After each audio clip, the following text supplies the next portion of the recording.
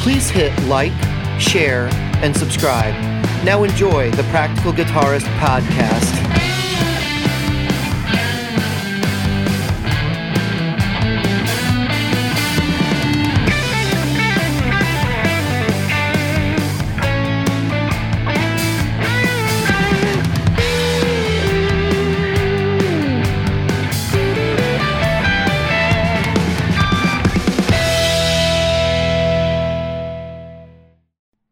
Now, you've got one hell of a rhythm section. I'll just say that. Thank you, man. Thank you. Yeah, they're relatively new. They're relatively new. I mean, the bass player's only been playing with me for a couple of months. Really? 3 months. Yeah. Yeah, because I knew you had a different bass player before. Yeah, he just, he had a COVID thing, so he's high risk, and he was like, "Man, I'm out." And now this guy came in, and I'm he's killing it, man. This kid is killing it. You got to love. He's hungry. That guy. I mean, well, we'll talk because I want to talk about when you go off to do your thing and you're not playing like chords and you're doing the melody parts versus the harmony parts, and it's just incredible. Just what those guys do to fill it in is just, they know what they're doing. That's all I can say. Thank you. Done it before.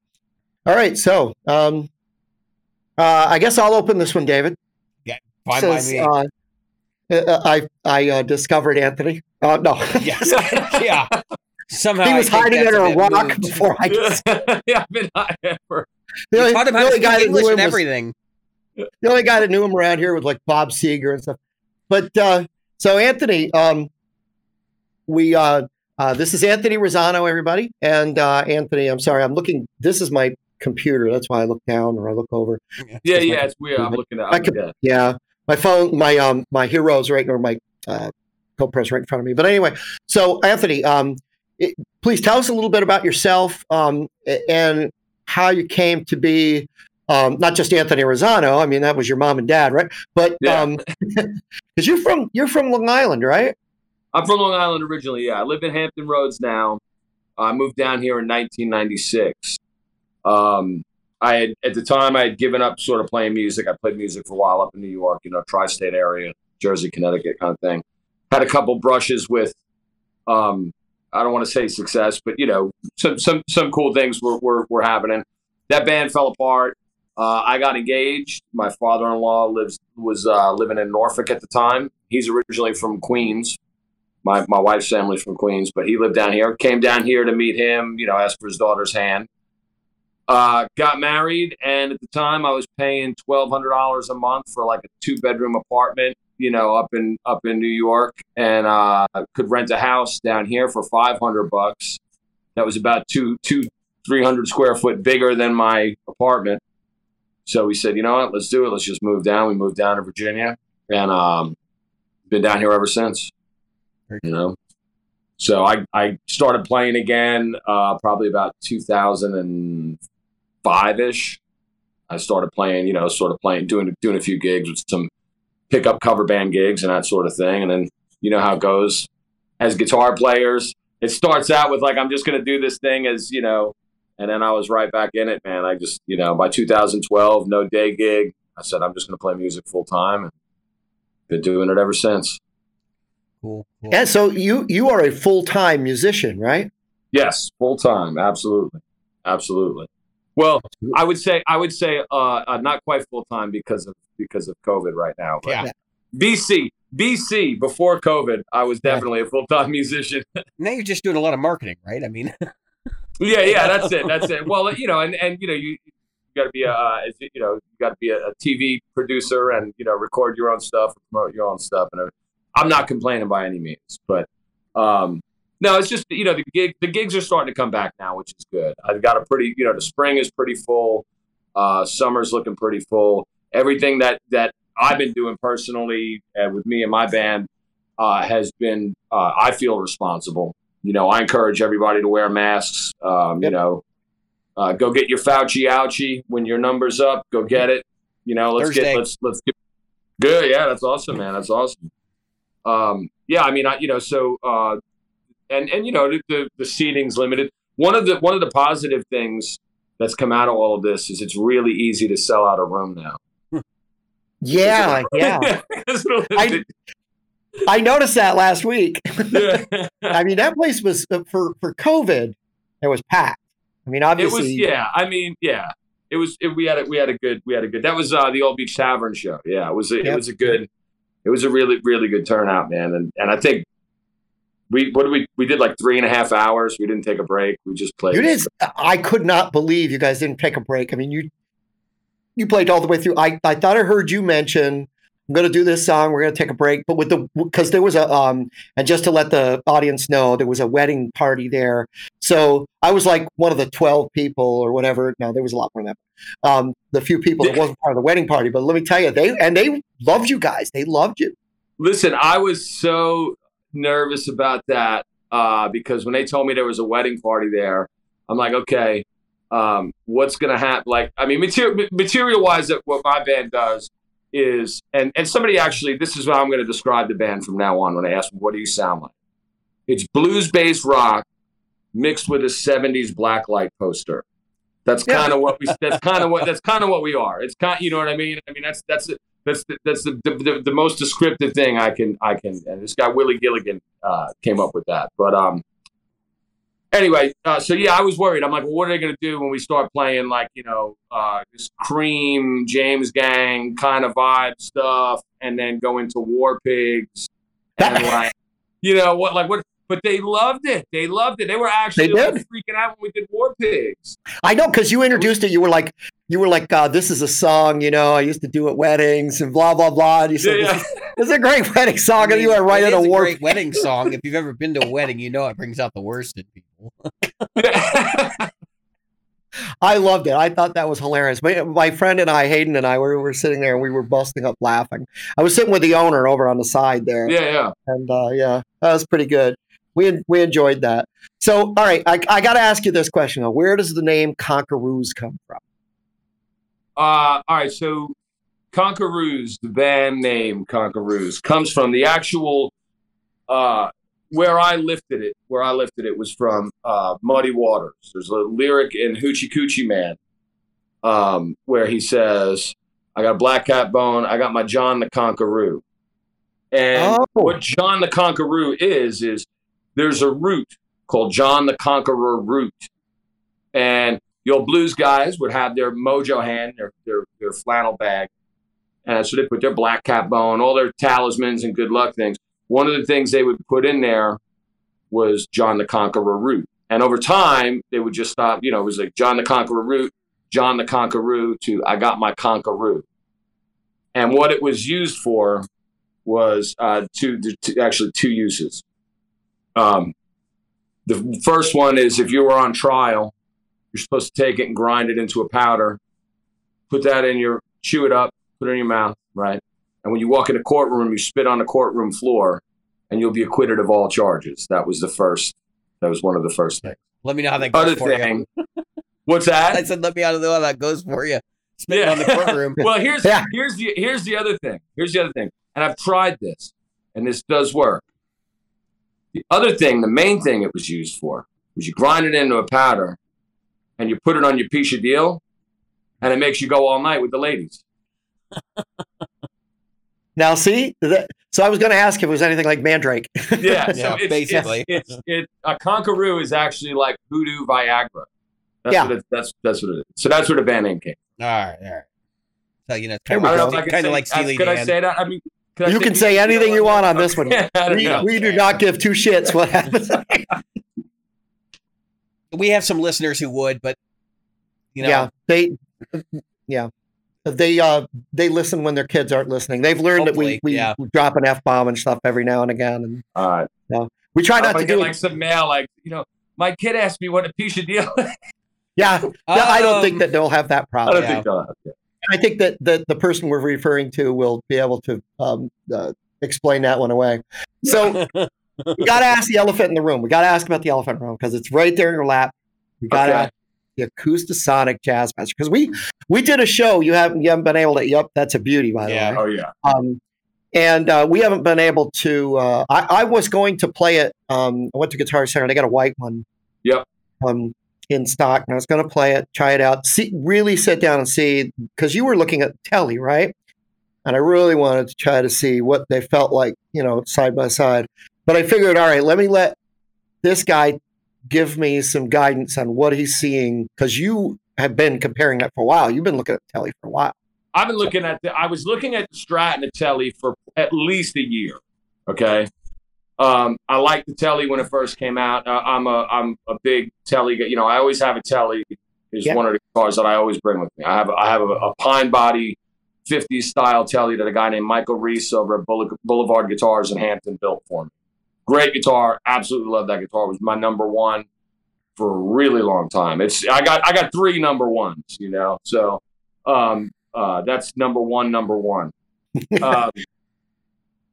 So I like Telly stuff. I liked the Telly and I liked the Strat. I didn't love the Telly and I didn't love the Strat. And there was I will say what I did not like about them first. They sounded great. They still, I stand by that. I do think this one, because it has a bigger body, sounds better. It's a little more resonant. It sounds a little more authentic. But I think the Telly and the Strat do sound really good.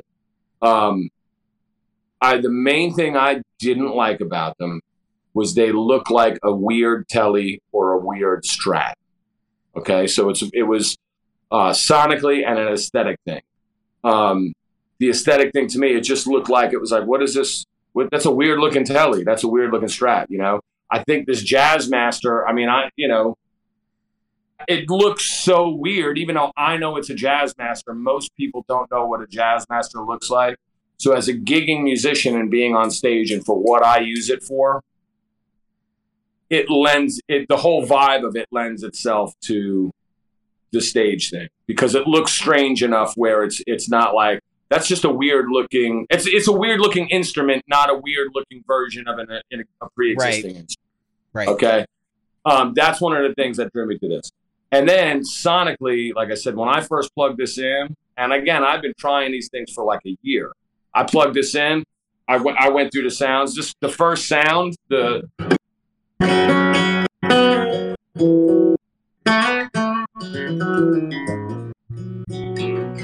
I was sold. I was like, I'm done. It sounds amazing. The pickup on this guitar is a Shawbucker. So the other ones have a single coil pickup. This one has a humbucker pickup. The humbucker pickup and the electric sounds way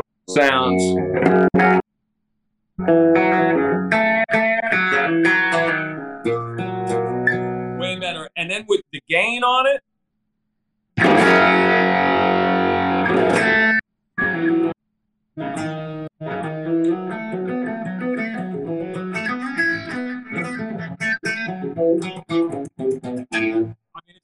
gain channel, it sounds incredible. It's great. You could gig with this straight into a PA convincingly. I think the humbucker on this outshines the single coils on the other two models, in my opinion. So I pulled the trigger on it pretty quick, and I use it for looping. That's what I use. I use it at my looping gigs. It's the best thing for a looping gig, in my opinion. We're going to talk about that too, because because we definitely want to talk about. There's a big elephant in the room right here that he's put got together this weekend. His looping board's right behind him. Yeah. Oh, okay. Yeah. And it's got some stuff that you've got apparently. So we'll go into that. But what I wanted to ask, so obviously, like humbucking pickup, how much of it are you using for the electric sounds? Like 50%, or? No, I use it mainly as an acoustic thing because I'm doing an acoustic. I'm using it on my acoustic shows. I'm using it at my looping shows. So I'm using it 90% of the time, probably 80% of the time, as an acoustic guitar. Okay. For the odd lead or something here or there, I'll switch it over to the humbucker sound and do the electric thing. Now, I haven't used it in a band situation per se. I have a gig coming up actually Friday, April 2nd at Elevation 27 with my trio, and I'm going to bring this guitar. I'm probably there's one song in particular that I'm going to use it for if I can get the switching thing figured out. Playing this through a guitar amp, like a straight up like through my Supro or a Hi-Watt or something, the acoustic sounds like an acoustic guitar played through a guitar amp. Right, It doesn't right. sound. It's the same thing. Right. Yeah. The electric sounds, the humbucking pickup, clean when it's on the clean setting, sounds as you would expect. Sounds like an electric guitar through an amp. So that sounds good. So I'm going to do like an A/B box thing and set up an acoustic rig and then have the other side go to my electric rig so I can use this and switch between an acoustic sound, kick on the A/B box, and run through my electric rig. That's what I plan on doing. I'm working that out. See if I can. I may not even do it. I haven't tried it yet. So that's on my to-do list for this week before the show. Well, let me know, because if you do, I want to go out there and hear it. Yeah. No, I'm definitely going to play it because we're planning on doing an acoustic. That's how the other night we got together and I took a couple of my band songs, like the rock songs, and we arranged them acoustically to do as an acoustic trio where my bass player played an upright bass, I played this, and the drummer just did like a kick snare hat thing, like a jazzy, a little more laid back vibe. So we plan on doing that at some point in the show. Do a little mini set of acoustic tunes, So tunes that people who are familiar with our music, they'll know the songs, but it'll just be a reimagined version of the song, which we try and do every gig anyway. Yeah. Yeah, I can't see you following tab. No. We don't even write set lists. We played that 3.5 hour set, like no set list. Jesus. Yeah, I've been there. Not by choice either. Well, sometimes by choice. I would say the guys in my band, the guys in the outfit, it's probably not their first choice either. But that's just the way I roll. I can't do it. I might as well punch a clock and work at Arby's if I'm going to write set lists and stuff out. Well, we did. So we like the last couple of gigs because I have like for a long time I wasn't gigging and then I got back to gigging. When I was younger and in high school and like going into college and we were playing all the time, we were playing probably 3 weekends a month. Right. We would play without a set list. We basically knew like some of these songs are going to be at the beginning and some of these would be at the end, but there was no set list. Then I got to be an adult. Now I'm playing in bars and stuff. There's always a set list, but the band I'm playing with right now, we never stick to it. In fact, when I joined up, they told me, I asked them, well, what's the typical set look like? We go in alphabetical order. I said, what? And they're like, well, the book's in alphabetical order, so we just flip through the book. And we've never played like that. That's never actually happened, but that's what I was told. So that's pretty funny. Yeah. People start drinking and then things just, they go by the wayside. We do weird stuff. Like the other night, we were like, we said, I was like, all right, well, I'm going to do the set list and try and move in fifths. So if the first song ends in G, then the next song's going to be D. Yep. You know what I mean? So we'll do weird stuff like that. Yeah. Or just, and try. I definitely always, when we're playing, I'm thinking, okay, what's the vibe of the crowd like? That's what I look at. Yeah. And then, right, when we end this song, we're going to end on this, and what's going to be like, how the young kids would say, what's going to make the beat drop? You know what I mean? Like, what are we going to do after that to go into the next thing? And I either always want to bring it up a notch or bring it way down. Right. It's all about, you know what I mean? Like do something like really, really contrast. So that's pretty much the way we do. We just kind of flop out the seat of our pants. Well, that's the best way to do it, I think. I mean, when you start to get where it looks scripted, I mean, there's nothing wrong with that. I mean, if you're Kiss, scripted, it works, right? And if you've got a big stage like, say, Shania Twain, I know the guy that plays for Shania Twain, you can't do your own thing. I mean, there's just no room for it, really. Right. So it's kind of like that. But when you're a trio on a stage, and that's a nice stage. I got to give them credit for that. Yeah. You can't have that, like, I'm going to fit you into the box between the Chiclets and the Racers type thing. Right. I like that. So before we leave Acoustasonic, I got to ask you 4 points I want to talk about, because there was one point that you had mentioned to me. You were like, it's the only thing that was a downside to you right at that point. So first of all, price. How do you feel about the price of it? And you can. It's okay. You bought it, so obviously you're okay. Yeah, I can speak with candor. Yeah, I can. Maybe if I talk nice, Fender will send me a black one. But no. Good luck. So one of the things I don't know if it's something they could do. It's got to, you have to charge it USB. I have it actually plugged in now.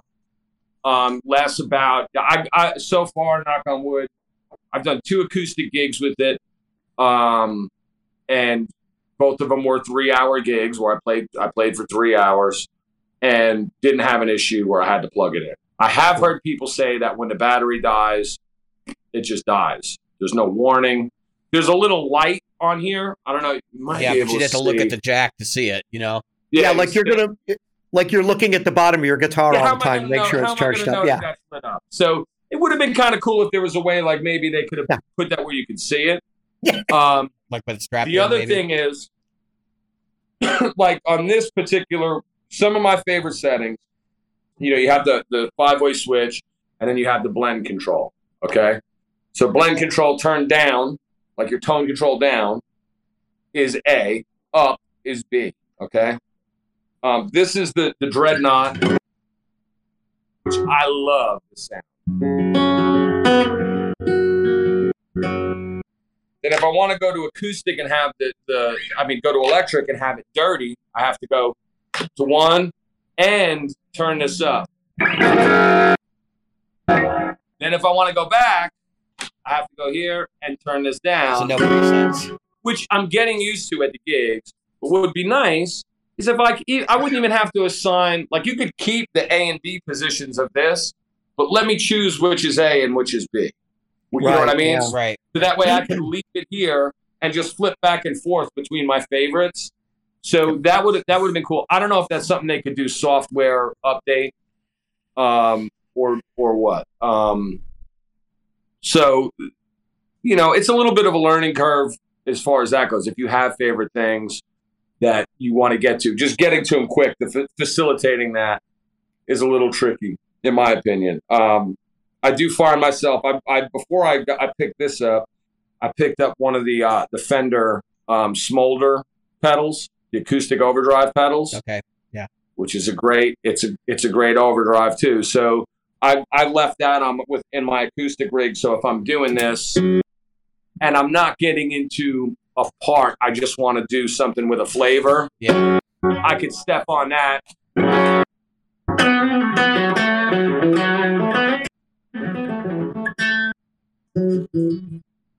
And have that a little bit of a drive sort of sound in there that I could get to. Which, I mean, this is a gear podcast, so we're gear junkies anyway. I kind of like having the pedal on the floor too, because then I'm like, well, it's another flavor. I actually have, how many acoustic guitars have 3 flavors of overdrive? Yeah, exactly, none. So yeah. So it's kind of worked out in that aspect, but yeah, I just wish there was a way you could set like favorites, like all my A, like pick what's in A and what's in B, and then put all my favorites in A and my secondaries on B. That would be nice. That would be a nice feature. I love all the sounds in it. I don't want to change them, but there's just a couple of go-tos, and I want to be able to get to them quicker. That is something that maybe Fender should look at. I've first time anybody's brought it up, but certainly something that I thought about when I looked at it. I was like, okay, I got 5 settings, right? Well, actually 10, because you've got A and B, every one of them. So if I've got 10 settings, I don't know which one is which. And I got to remember, okay, I like this 3B, 1A, right? 2, and yeah, it would be nice to just go, okay, my 5, because it's highly unlikely you're going to have more than 3 favorite settings that you're going to use. And that's right on. That's pretty much. I have 3. I like now in the front position. The B version is supposed to be like a J45 on this. So you have like basically like I think it's like a D28, right, and then a J45, which to me is a little dobro. The J45 one, it's got a little bit. It's got that.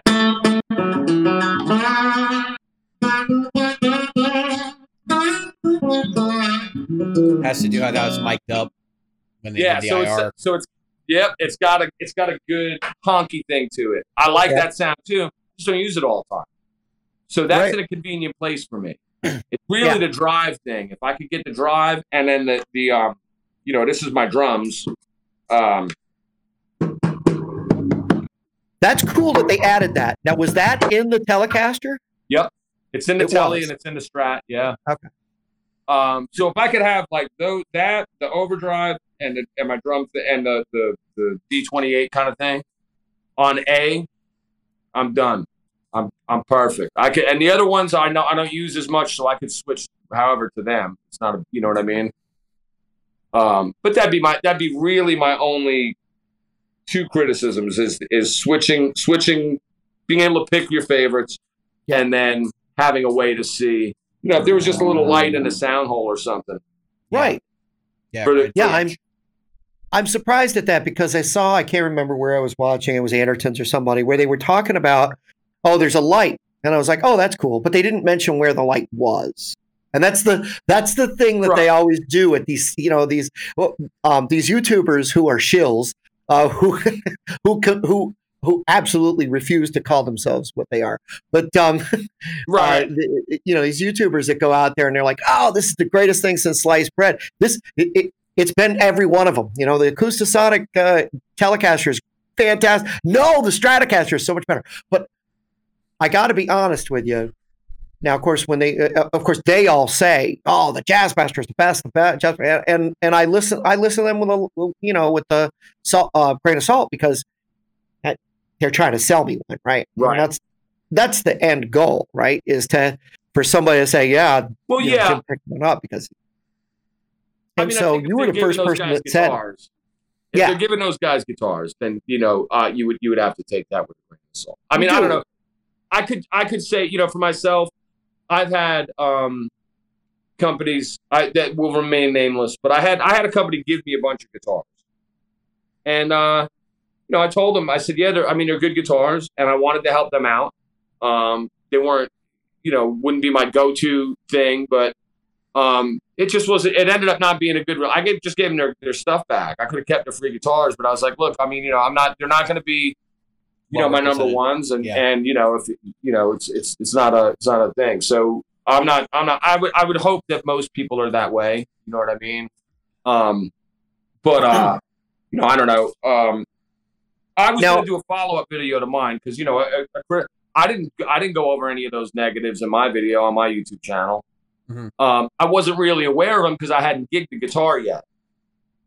So I plan on doing a follow-up video of like, okay, here's, this is what I found at the gig. I've done a couple. I took my GoPro and videotaped a couple of video like I'm in 1985. I recorded a couple of gigs and with the GoPro so I could get some live. You could hear what it sounds like in a live context and stuff too.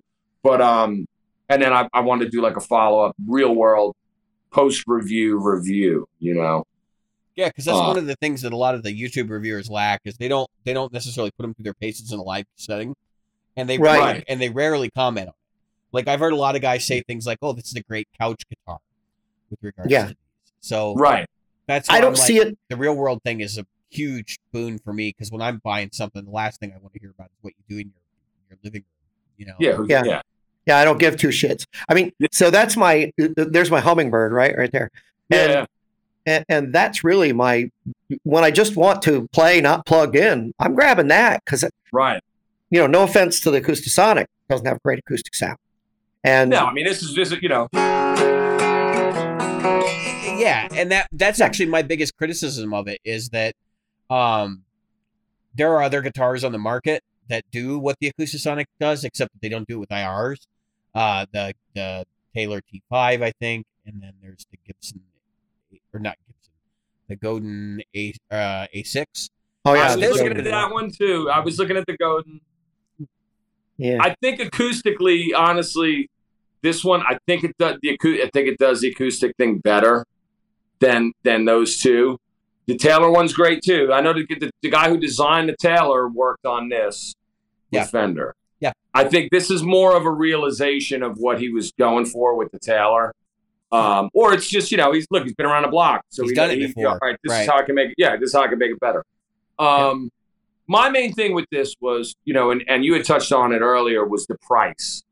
Because it's not a cheap guitar. No. By any means. You know what I mean? Neither is the Taylor. I mean, that's... No, none of them that we just mentioned are. None of them. No, not even the Godin. Yeah. Well, the Gooden, I think, is it Gooden or Godin? It's Godin. Godin. I mean, I've seen them. I was looking around on Reverb. I mean, I've seen them for under $1,000. You can get one for they're about $1,200 new. They're not terribly expensive. They're still not cheap. No, they're not cheap. But this is twice the price.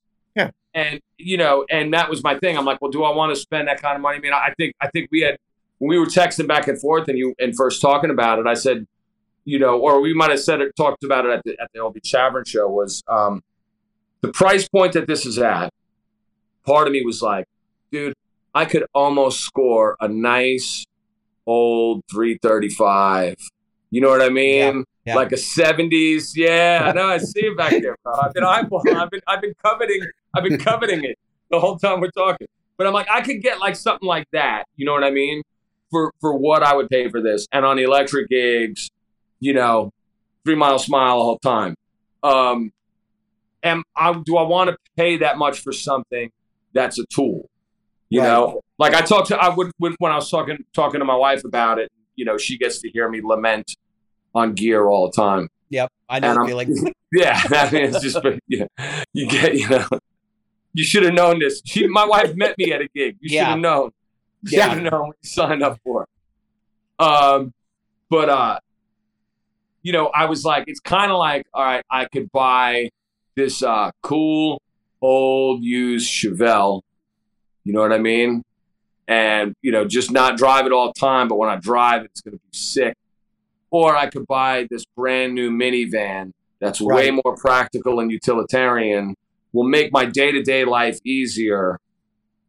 Generally I would be, putting a car seat in the Chevelle. That's the way that's normally the type of person that I am.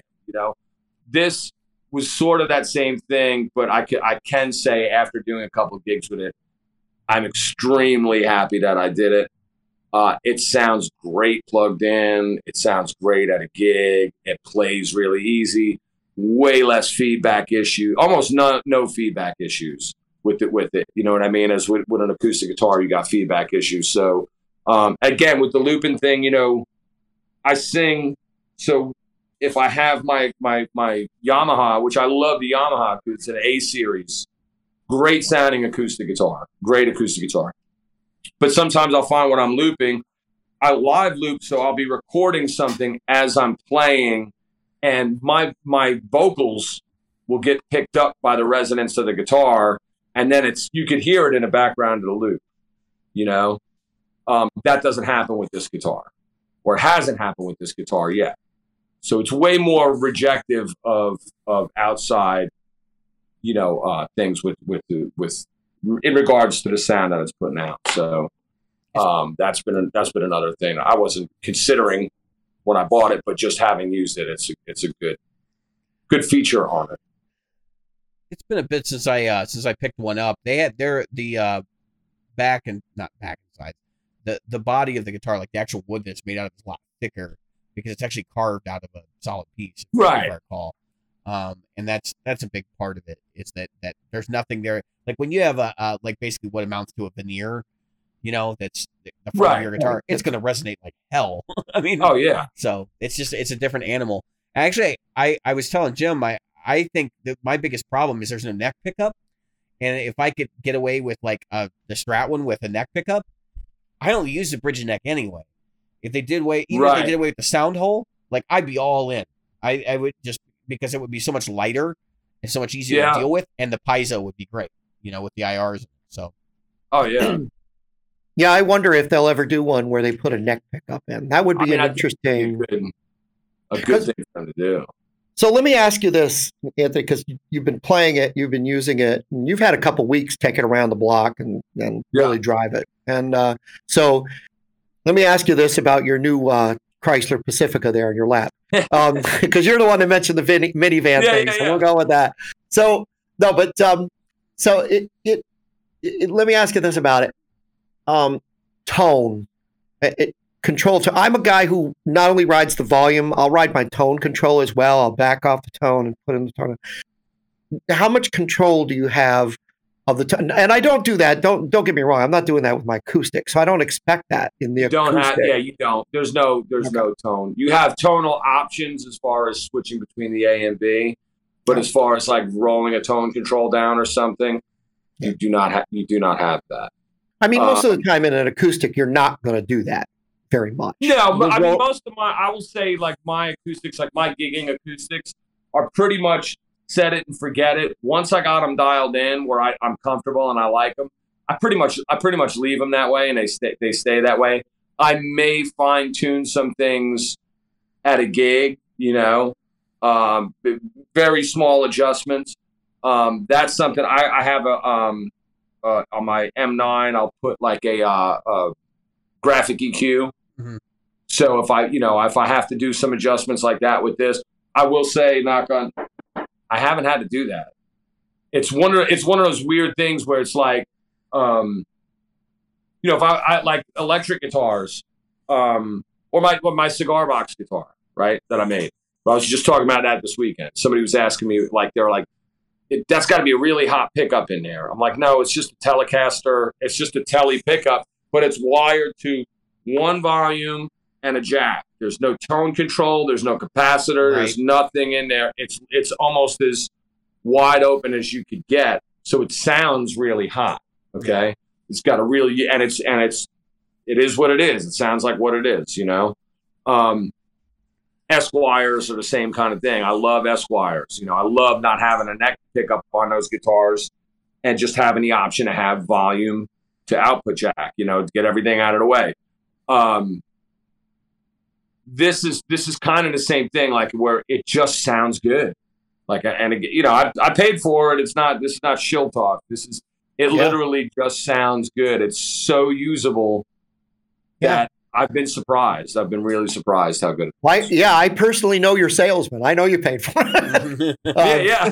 DC and I are. Yeah. So, yeah. So overall, I we've talked about the price, we've talked about the performance, we've talked about your workflow. So overall, if you were to say to somebody, they were looking for that kind of thing, because I used to have the Godin A6 style thing back in the day, and I loved it. I loved mine. I said, don't ask me. I'm one of those idiots who sold more things than I own. So you're like every guitar player. You're every guitar player. That's yeah. Except I've sold some stuff. I'm like, you moron, and that's one of those ones. That's the only difference. Yeah, and I've been trying to buy a lot of it back. Listen, I've been looking for an Area Pro. I've been looking for like a 1987 Area Pro SL Series Strat for a couple months. I'm trying to find, because it was my first guitar, and I sold it, and I wish I never would have. I traded it for another Area Pro. Like a fake Area Pro Explorer, like a pointy guitar, and I wish I didn't do that. It was such a better guitar. Yep, it's somehow we never get the magic back. You know what I mean? We never really find that magic thing. I had a piece of garbage for a first guitar.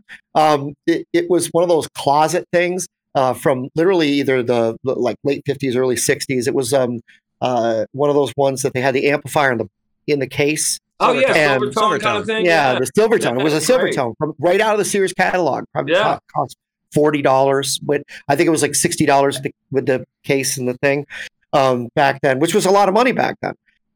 And my uncle gave it to me, and I Jimi Hendrixed it. I didn't just get rid of it. I burned it alive. Oh wow! I got a Les Paul Custom. Well, And now I've been like, thank God I found this one, because I love this Les Paul. But let me tell you something. I've gone through some Les Pauls. I went through like maybe 20 of them in my lifetime. And that one, my mother sold on me. When I went in the Navy, my mother sold it. So it's one of those things where, and she thought she was doing me a favor, I'm sure. But I don't look back. I don't look back and say, well, I could find a 79 Les Paul Custom. First of all, 79 Les Paul Custom, thanks to Adam Jones from frickin' Tool or whatever it is, you can't get one for less than like $8,000 now. but I'm never going to get that sound back anyway, and I'm never going to be 17 and right. 16, 17 when I bought it, so I'll never have that feeling with it again. So I fell in love with this Les Paul, and I'm sticking to it. So these are my 4 number ones. But so I got to ask you, because you were out there, and we're going to go into your rigs now. I want to talk about your different rigs, because so when I saw you, you were playing at first I was like, oh, he's got a Les Paul Gold Top, and then I went, no, that's not Gold Top. What? And then I thought, oh, is that a PRS? And I said, no, that headstock's wrong. That's not a PRS. And then something happened to it. I'll ask you about that later, because your techs were in there. They had the flashlights, and they were fixing it there. You're a sound guy and the other guy. Yeah, you had something go on. I don't know if with the volume knob or the tone knob, but no. It was I broke a string, and the ball end of the string was stuck in the tailpiece. Oh, that's what they were trying to get. Yeah, they couldn't get it out. And I was joking them. I was like, that's because I play like a man, bro. When you bend strings like that, this is metal on metal, bro. You can't, it's just one of those things that happens. It happens. It happened to my Les Paul. It happens, every once in a while. Yeah. So what? That's not actually a Gibson. That's no. Is that another one? That's a Worth guitar. Tony Whitford over here in Norfolk, he built that for me. He's a great guitar builder. I mean, anybody in a 757 looking for a guitar, if you're looking for, in my opinion, if you're looking for an F-style guitar, custom F-style guitar, Michael Reese, that's the guy to see for a bolt-on neck guitar. He builds great stuff. He built my telly, built 2 tellies for me, and he built me a Stratocaster. Great guitars. And they do what is supposed to be done. They do it right.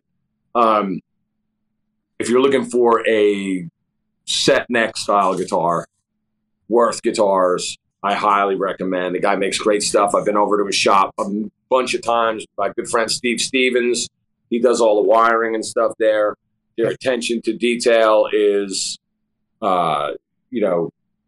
unsurpassed. I mean, he goes through and he'll tap test wood blanks and check resonant frequencies for necks and bodies to see what matches good, what he feels matches good. And he pairs them together and he has them together in his workshop. You know what I mean? And then he'll double check it once the body's cut out of a blank, make sure it's still, it's the real deal. It's the real deal, man. They make great guitars. And for the price point, you're going to get basically what you would pay for an off-the-shelf production model, mass-produced, high-end mass-produced guitar.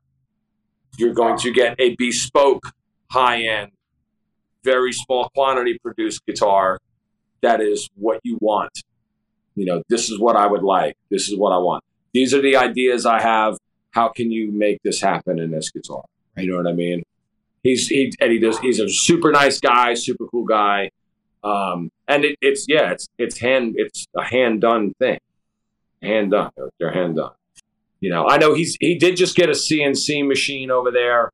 So I think he's trying to get another line together that's maybe not hand done, but like my neck, hand carved on that guitar. Hand carved neck, the body's hand done by hand. Like he did everything by hand. He put that gold top on. He put like 3 different gold tops on it. And I didn't even see the first 2 because he just wasn't happy with them. Jeez. He just wasn't happy. He was like, I'm not happy with the way it came out. I'm not happy with the way it came out. I don't, it doesn't have to be perfect. I kind of want it to look a little old. You know? I want it to look a little beat up. It's going to get beat up. I abuse my instruments. I'm not, I'm that guy, You actually play them, Yeah. Yeah, I play them. And I've always liked that. I mean, going back to the card thing, I've always been more of like, instead of like a classic restoration guy, I was always more into the sleepers. Yeah. You know what I mean? Like, like that, you rumble up, and it looks like the door's going to fall off. Exactly. But you blow everybody else's doors off when the light goes green. That's, that's kind of more of my vibe, So I'm the same way with guitars. I don't mind if they're beat up. I like them when they're beat up a little bit, Yeah, those guitars. Okay, I got to tell you, do you have that telly handy? Do you have it where you can grab it? Because I got to tell you, that thing. I do not. I mean, I could go out to the truck and grab it. But that's all right. You can send me a picture. All right. your rehearsal space that's your backdrop. I'm assuming it's a rehearsal space. It looks better than some of the stages I get to play on. I know, right? It's had to like. This is my rehearsal shithole. Yeah. Well, I don't have my party lights on. This is a product of COVID, and this was with last year when COVID happened. I was like doing some live stream stuff, and that was how I, and a quick shout out and thank you to everybody who tuned into those live streams when I was doing them, because they would send me money on PayPal and give, we're very generous with tips, and it literally fed my family for like the first 3 months of not gigging. It literally did. It was people put food on my table, so I thank them for that. But when I did it, I was like, as much as I like to shoot for the hip and do all these things live and like quirky stuff and stuff that's maybe not so perfect, I was seeing a lot of live streams, and I'm like, dude, you could have moved the paint cans. You know what I mean? Like, it was a weed whacker hanging on a wall. You know what I mean? Yeah. Like, so I wanted to have it at least look kind of cool, and if people were going to tune in, because my thing was not necessarily, and again, I'm super grateful for the tips, but I wasn't wanting to necessarily panhandle. I was more wanting to give people something to take their mind off of everything that was going on. Sure. Yeah. So I'm like, the best way to do that is make them experience a show. I want you to experience. It's a show. It's a concert. It should look like you're seeing a show at a club on your TV. It should look like you're seeing a show. So I kind of, I just did a little work in the rehearsal space here and dressed it up a little. I'm going to steal some of your ideas, Anthony, because I've been thinking about you can see this. What I've got is this is a canvas, believe it or not.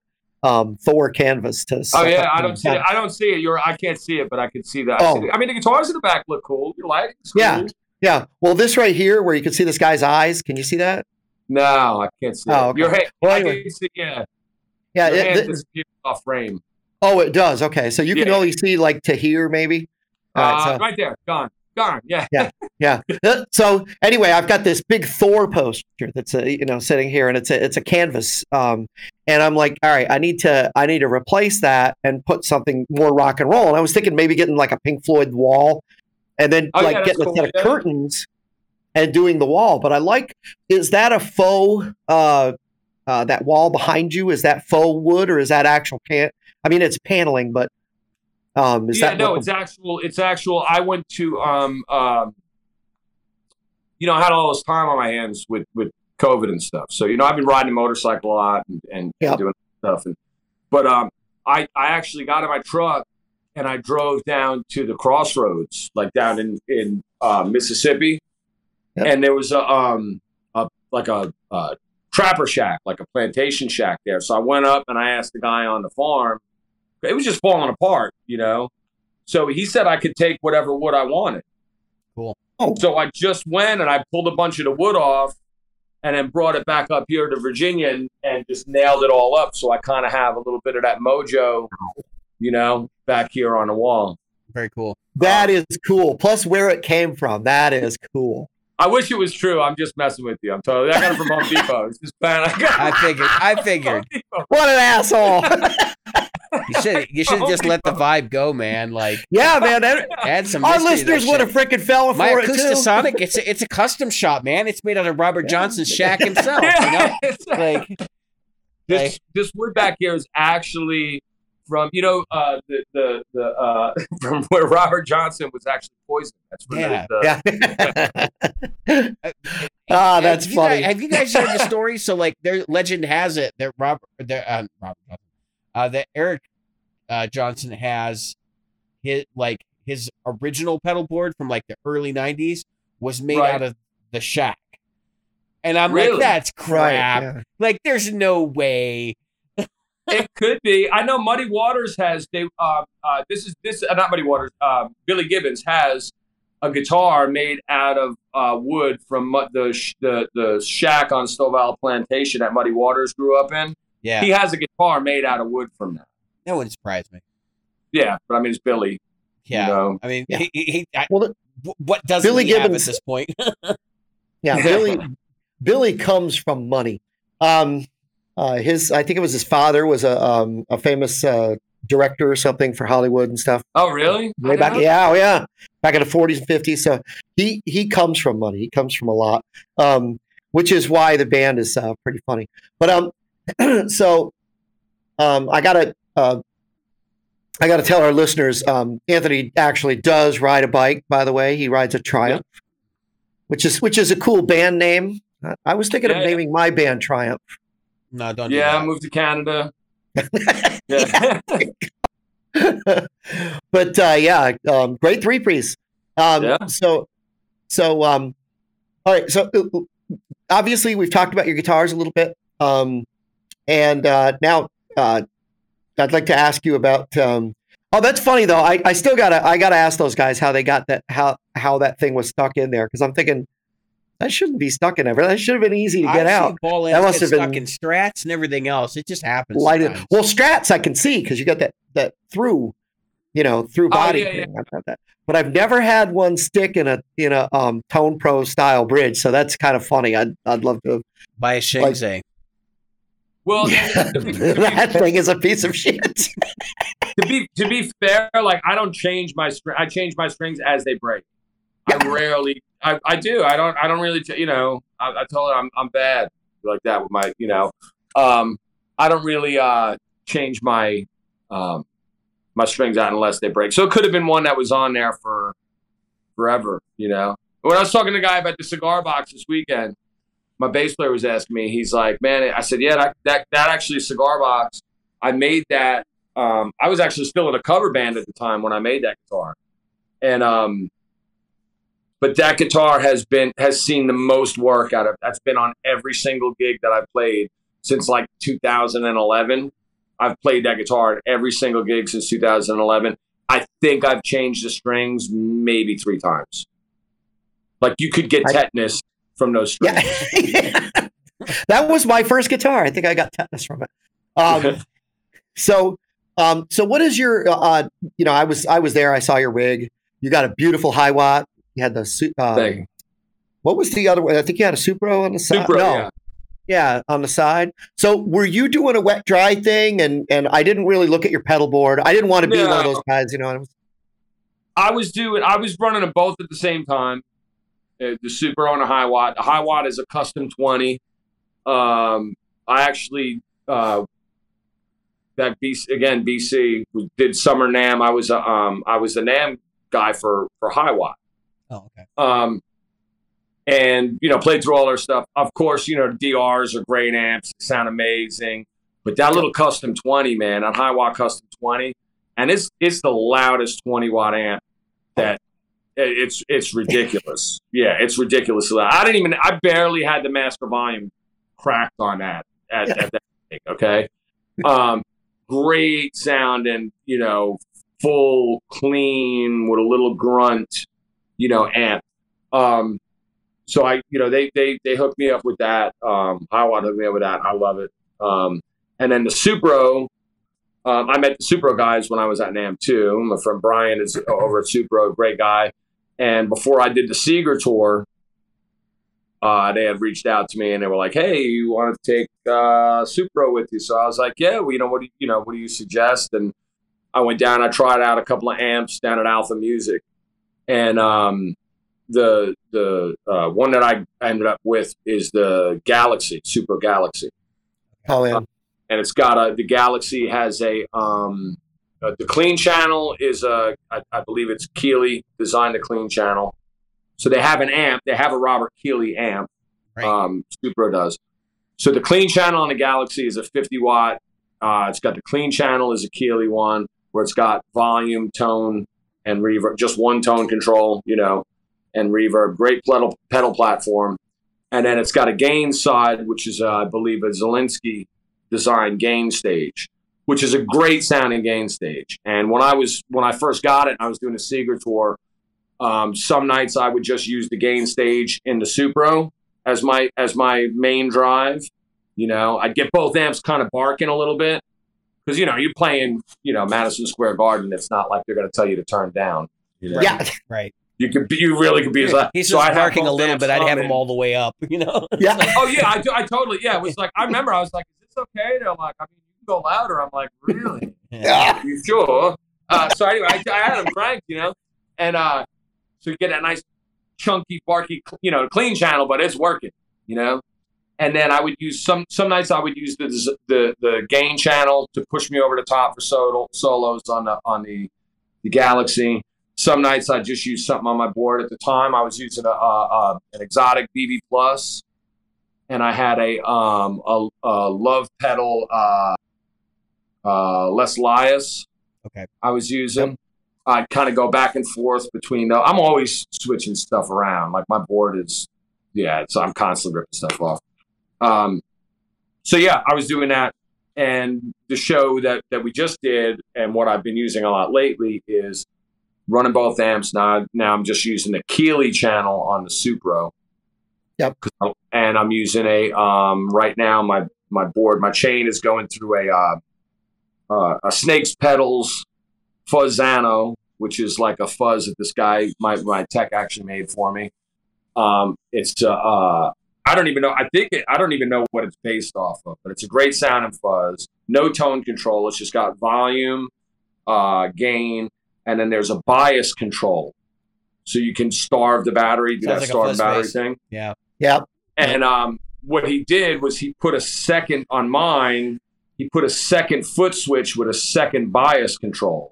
So I could set the two bias controls to have the same fuzz, but different flavors. You know what I mean? I can get that battery, and I usually leave one all the way off where it's like spitting and gated and, all these overtones. And then I have the other one sort of to taste. And then I've got going into a full drive octave fuzz. I just got a Masmalo, full drive Masmalo, which I like a lot. I like that pedal a lot. So there's my three main fuzzes. And then for my drives, I'm a stacker. So even if I'm using a dirty amp, I like to stack. I like the ability to stack another gain stage and an amp. Yep. So right now I'm using trying to remember my board where it goes through. So it comes out of Masmalo into the SL drive from Exotic Effects. I got an Exotic Effects SL drive. Out of that into an MXR Timmy. Out of the Timmy into there's these three kind of switch out. These last slot has been switching out. Currently, I have an EP as my final gain stage. Okay. Love the EP booster. What I really like about the EP booster is into a clean amp, cranking it up and pushing that amp. But I'm not using it that way on my board currently. I'm using it just to give me a little bit of a lift for solos. I have the same guy, Snake, who made my fuzz. He made me a Klon type pedal, so I'll sometimes have that in there.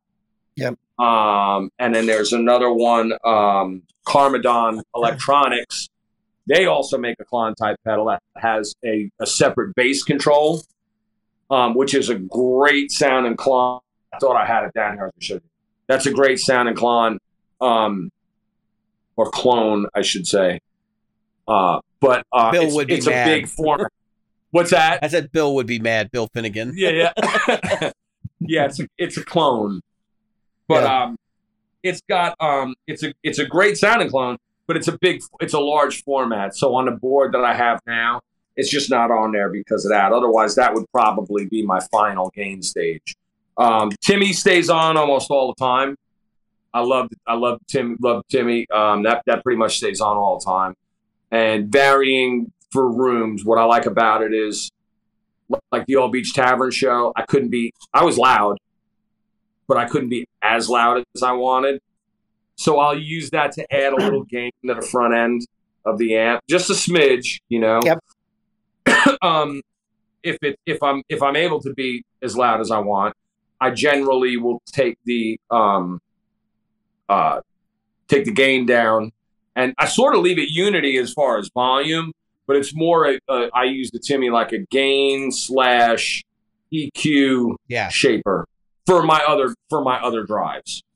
Right. So I'll cut some of the high end and boost the bass. You know what I mean? Well, not because the Timmy's boot is cut only, so I cut a little bit of bass out, and then I cut a more high end out, so I don't get that fizzy thing. Yeah. With the drives. It's like a really and then I mild usually tube run my screamer. amp right. What's that? It's kind of like a mild tube screamer. You're rolling off some of the stuff you don't want to come through with the tube screamer. Just lets all the mids through and cuts everything else. Right. Yeah, and this is not what I like about the Timmy is it doesn't have that mid hump necessarily. Right. It's just sort of keeps the mids flat, which I like. Just similar fashion to the way you use it, though. Because yeah. Right. But that's pretty much my board now, and I got an HX Effects that I'm running. Yeah. Which I have like 2 presets on, and they're almost the same. I don't really. I noticed that.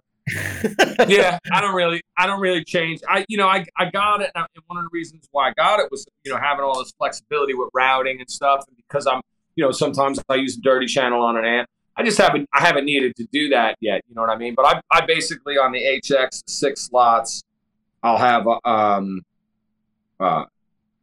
a delay.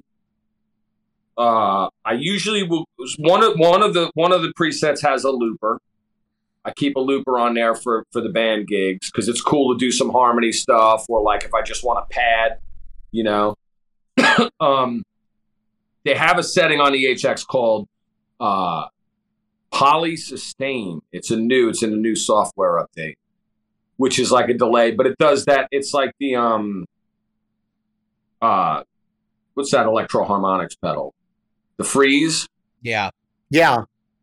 Excuse me. It does that. So I'll use that more as my pad thing now.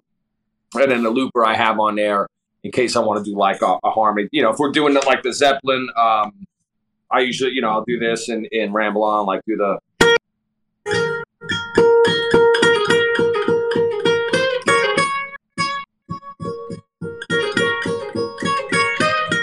So I'll leave the looper on there so I can do stuff like that. Yep. Mimic 2 guitars. And then an octave, a low octave, and some kind of like swirly. Either I like harmonic trem a lot, and I also like I have an old magnetone that has a vibrato that is amazing. Okay, yeah. And I like a vibrato too.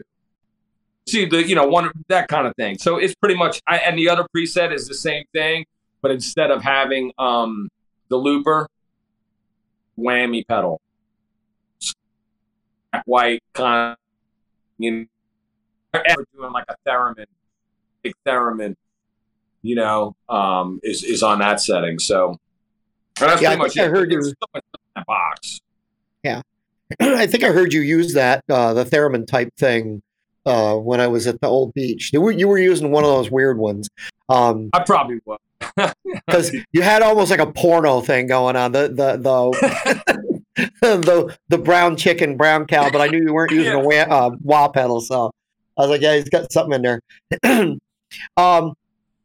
So, the gear, obviously, fantastic gear. So you brought up Seeger because I kind of mentioned earlier. So obviously you've been writing songs for a long time. You joked around. You're actually good at bullshitting people, by the way, because you did that song "Jump Around." Oh yeah, so David, the way he introduced it was, I wrote this song in the '80s, and they changed it up on me, but I hope you still like it. They did a rockin' version of "Jump Around." It was pretty cool. Everybody loved it. One of the things that I want to talk about was, I've got to be honest with you. So I only recognize like that and one other cover, which I think, two, because I recognized War Pigs, which I knew right away. But the only other cover I really we keep War Pigs. Yeah, that was very nicely done. And I got to be honest with you. I think you milked 1 drink or 2 drinks all night long. And your voice was as strong at the end as it was, at least orally, as it was in the beginning. And I know that's not hard or easy to do. I know I've been that guy. So I got to ask you this: And the only other one, I think you did a Dare Hall John Oates one earlier in the night. Yeah, we did Sarah Smile. Which coincidentally was so the way that gig worked out, I was not wanting to. I don't want to say not wanting to do the gig, but the whole wedding party thing. When I found out they were there, I'm like, oh, this is going to be, And there was some kids outside that were in a wedding party, and they were breaking my balls, and they were like trying to be like, they weren't saying free bird, you know what I mean? Right. Might as well. But they were like, hey, we heard and whatever, dude. I don't even know. Like, I don't want to. Like, there was this whole vibe of like, we heard this famous guy or whatever is coming, to I don't know how it was.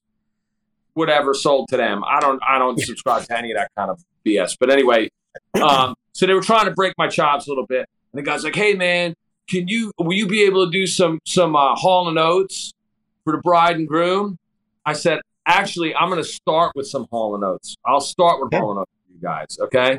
So I was kind of like, this is the gig gods throwing me a bone here. On how I could get my foot in the door and win this crowd over that I'm not expecting to win over. I'm going to start with Sarah Smiles because we've been doing it anyway.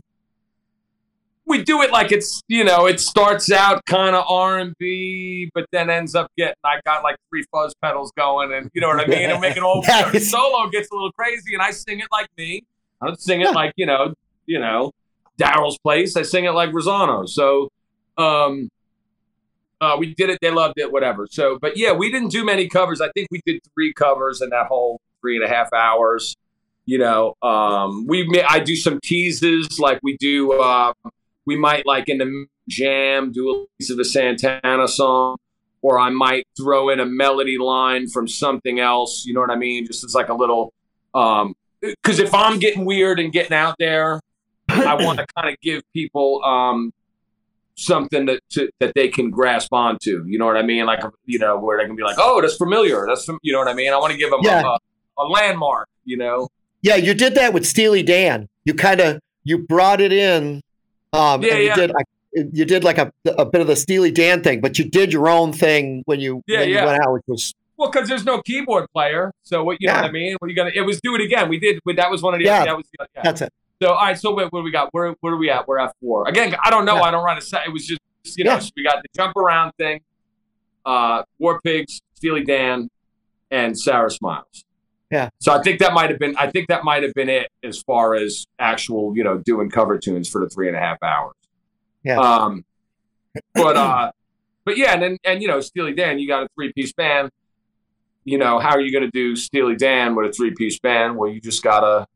And I try and play like, I seen an interview with Billy Joel one time, and Billy Joel was talking about when he used to play his mom. He was like bailing on his piano lessons, and his mom would be like, can you play me some Bach? Play me some Bach or play me some Mozart.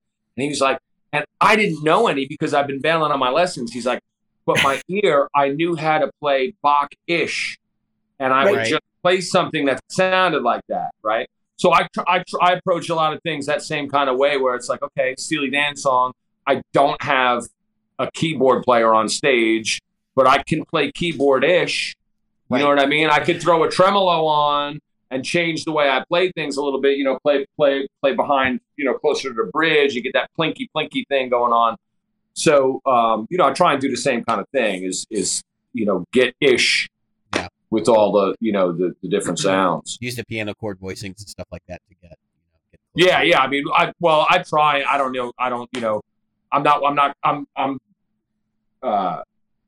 not copping out, but I'm not like a big. I got friends that know theory and they'll joke. They'll be like, theory, you just don't know theory, but what I mean. Yes, yes. I hear the same thing all the time, and I don't know theory either. But I know more than I think I do. I don't know. Yeah, I know it, but okay.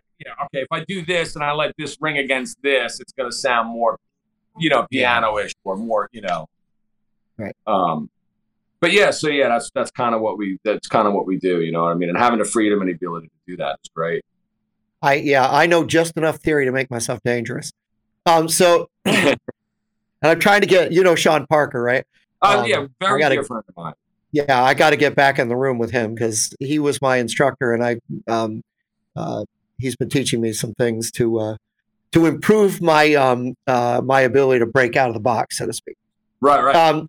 Because one of the things that is awesome about you guys, and I want to talk about your band in a second. First, I want to talk about this, and that is that you break the mold. You guys, as a group, and of course yourself, you break the mold of the expectation that you have to do covers and sprinkle originals, and you're exact opposite. You're doing originals, sprinkling covers. And one of the things that I think it's great.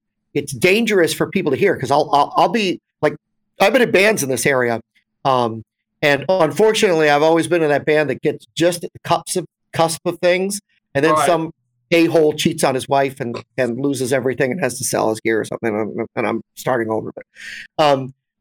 But what I was going to get at is, you've been doing this a long time. I mean, you've been playing this stuff, and you work the circuit in Long Island, which I have friends up in Long Island too that still work in that circuit. I mean, the guys that used to be in the Stars, they're still up there. Yeah. And of course, a lot of famous people are up there, and they'll play. They'll show up and play gigs. And of course, we've got Rishi Castellano. He's still up there doing the thing with Blue Oyster Cult. He's still doing the stuff up there. And then you come down here, where this is a little bit different. I mean, we've got a few people, and you're breaking that mold. You're doing the original thing. But I think what people forget is when you do your originals, and I wanted to talk about this because it's probably part of that songwriting thing that you do, is your stuff isn't so far out there, it's not reachable. I mean, I watched people get up and dance. The bride, the groom, when I took my head breaks, they were like, "Oh man, this band really rocks," so on and so forth.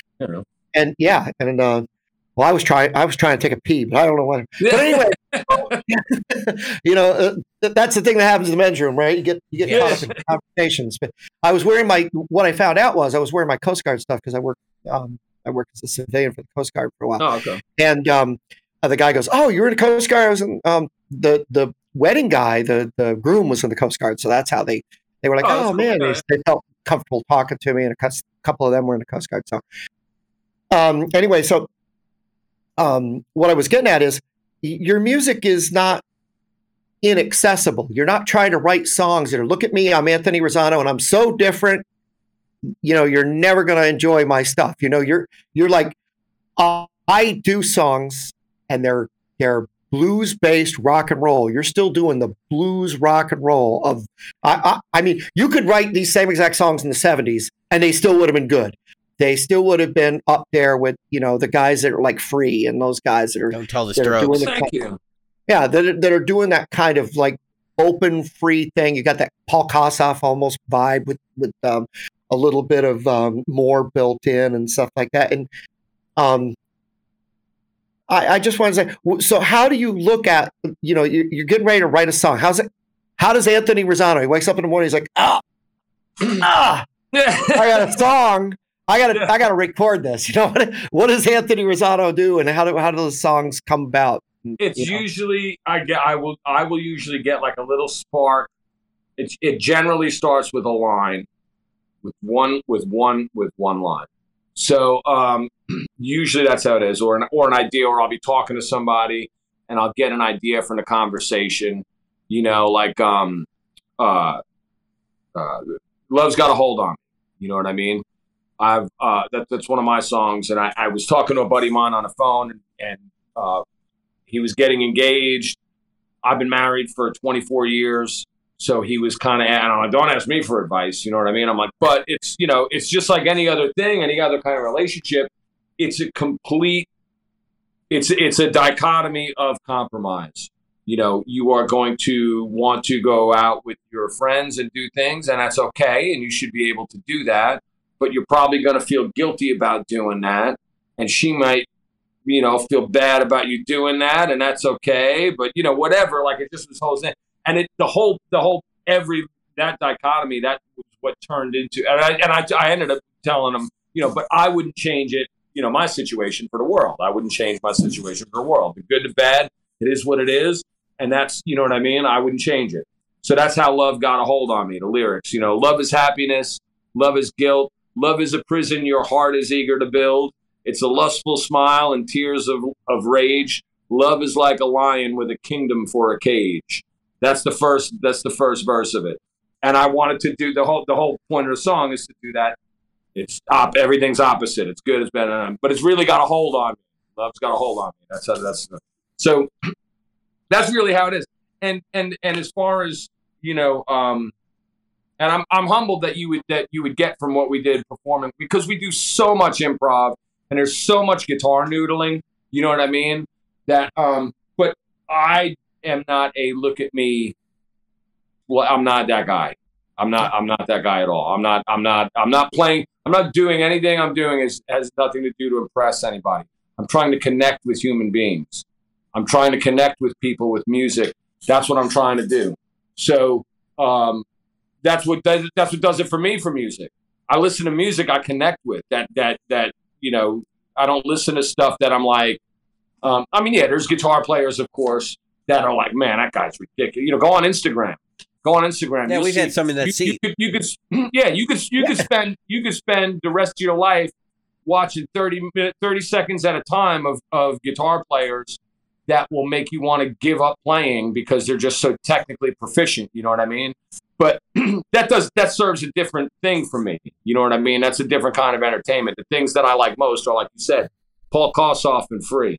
You know, his vibrato will change your molecular structure, bro. You know what I mean? Like it's that. That's what I'm looking to do. So, and you know, the songs I tend to write, they're not complex arrangements. The arrangements are, you know what I mean? I don't like necessarily that kind of thing. For me, I like listening to something. I love Rush. I like, you know what I mean? Grew up on Long Island. I seen Dream Theater in little clubs before they were doing anything. You know what I mean? And I loved it. But you know, it's just not what I'm good at. It's not my thing. And I think my purpose musically is to try and facilitate a connection with people. You know, it's a whole thing. We're in this together. You know what I mean? We're here tonight together. Let's do this together. You know, I'm going to be hopefully supplying the soundtrack to your good time. And, you're going to give me the energy to have a good time with what I'm doing. So that's my whole thing. That's what I feel like we do. It's really cool. And actually your sentiment is very much like many of the other people that have sat in your seat on the show before, where it's like, we've had people on both sides of the aisle, right? So we've had people. We actually had Michelangelo Badio was on the show. Of course, he's known for being that's killer, yeah, technically proficient guy. And we've also had people that are technically proficient, but will sit there and say, you know, I can do all this crazy nonsense, but if I can't tell a story with what I'm doing, it's irrelevant. And so I think Jim's reaction is, you know, what you would consider noodling at least has musical value to it because you're saying something. There's a statement there that's coming out. Oh, well, thank you guys. Yeah, I mean, and then to clarify, like I'm not knocking proficient play. You know what I mean? It's its own thing, right? And I can't do that. Believe me, I've sat down and tried to, you know, learn the, you know, I mean, like, dude, I do it for like a couple seconds and then I'm like, what am I doing, dude? You know? Yeah, it's not singing with the instrument. Like, believe me, and I'm the guy that's the total opposite. Like, I sit there and just woodshed stuff, and I'll get. I wish I could do it. I don't have the discipline. I don't have. Yeah, I don't have the discipline, or you know what I mean, or whatever. It is what it is. It's, you know. Yeah, David and I are total opposites. I'm the guy who you know, plays a regular blues stuff. I stick with the pentatonic scale. I know I do what I know. David can play circles around a lot of people, and right. he is very humble about it. Believe me, because if you heard the guy play, you'd be like, "Oh, I need to learn to say things." That's what I need to learn to do: make statements and say things. That's my choice. Right. And there's guys that, like, you know, I'm sure you're one of them where that are, you know, like Marty Friedman, I think is an incredible, like when you're talking about vibrato and stuff.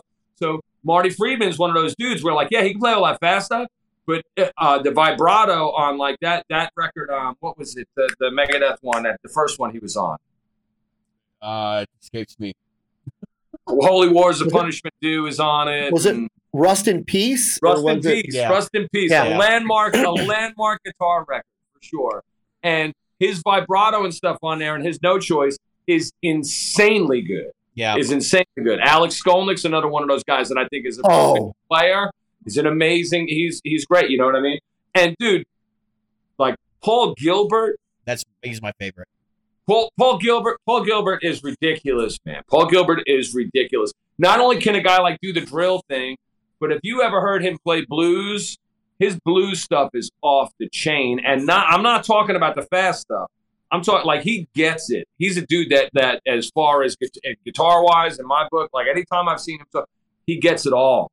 He gets it all. He's yeah, I understand like Humble Pie, not actually like the band Humble Pie. Like I understand Steve Marriott and I understand, Yngwie Malmsteen. I get that. I get both. He gets it all. He knows, you know what I mean? And he could do it all. He's great. Did you get to see him on the last tour? The tour for his for the last record, the one before? No, I didn't get to see him. So he comes out. He's got the suit on, right? Blue suit, blue suit, head to toe. He has a blues band with him basically right now, and he's got this drummer that seems like he's straight out of the Allman Brothers or something, and he's just all fluid all night.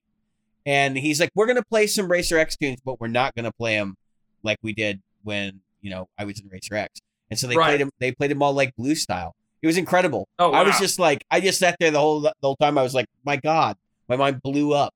And it's not the first time I've seen him either. So it was just, it was a totally different feel and totally different thing. And his new record, I got the advanced copy because I bought it early. It's good. If you haven't heard it, it's good. I gotta check it out. It's really good. Yeah, I gotta check it out. Yeah, there's so many. I'm sorry. Go ahead. Go ahead. Yeah, sorry. I was just saying he'll make me want to not play guitar. He'll make that's what it is.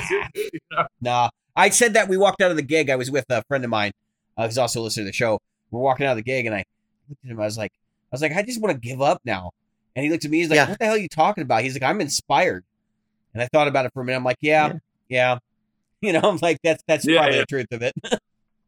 That's exactly, after your thing, I'm going to say that it's kind of like when I was in the Navy and we'd be in the berthing complex and an Arnold Schwarzenegger movie would come on, and then everybody had to hit the gym, we were like, oh yeah, we got to pump it up. After I left your gig and my ears were ringing. I mean, it was loud. Praise the loud. Yeah. Oh yeah. It was awesome. I stayed right to the end. Anyway, I went home, I plugged in, and I just started cranking. Because it was either go, all right, I'm just going to sell it all and give it to charity, or I'm going to freaking, I'm going to learn how to do this stuff better. And it's just one of those things that I think that's the thing that one should take from seeing another musician is the inspiration to do well. I mean, you were talking about rudiments. I was sitting here tonight. I was doing rudiments, and then I was like, you know what, this stuff. I'm just going to turn on a Southern rock thing and just play through, a bunch of major instead of minor stuff. And right. Try to lock that in. So I want to talk to you about the musicians because I think we talked before the recording started, and I just want to get this on here. Musicians and then looping. We got to hit. We got to use musicians and we got to do the looping. So I want to talk about the musicians first. We're on the gig. We're talking about the gig. So here it is. I got two real questions for you, and we'll start with them being on the stage. First of all, your rhythm section, because for those who don't know, Anthony's in a 3-piece. The bass player and the drummer. One of the things that I noticed, and it's very important when it's in a 3-piece.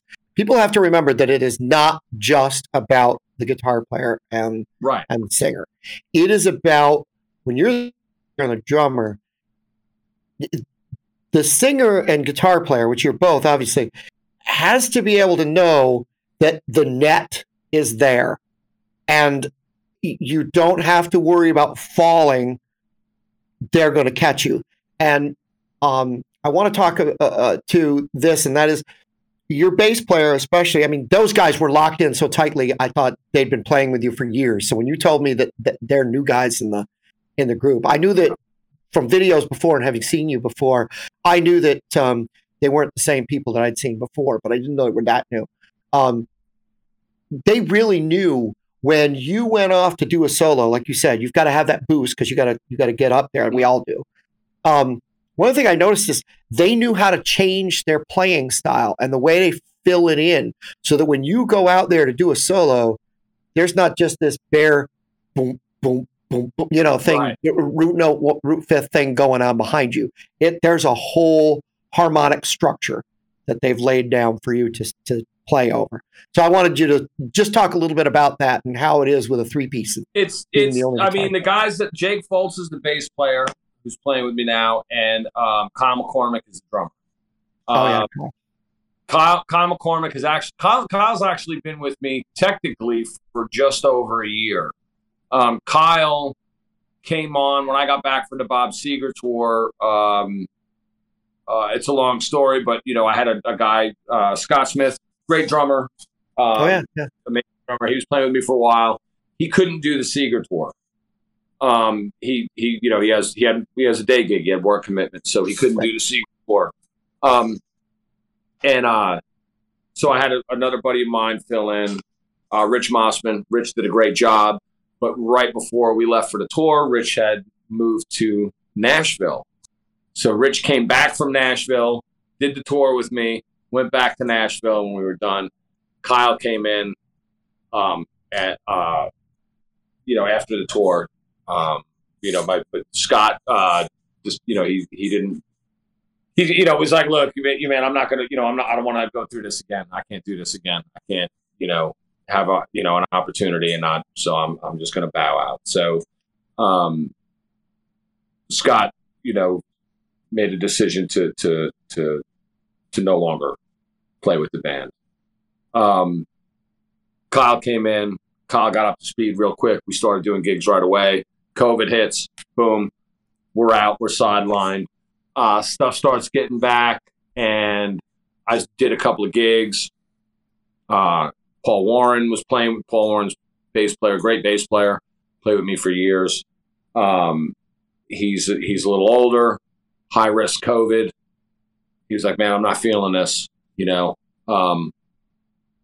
I was not eligible at the time for, and this might be too much TMI, but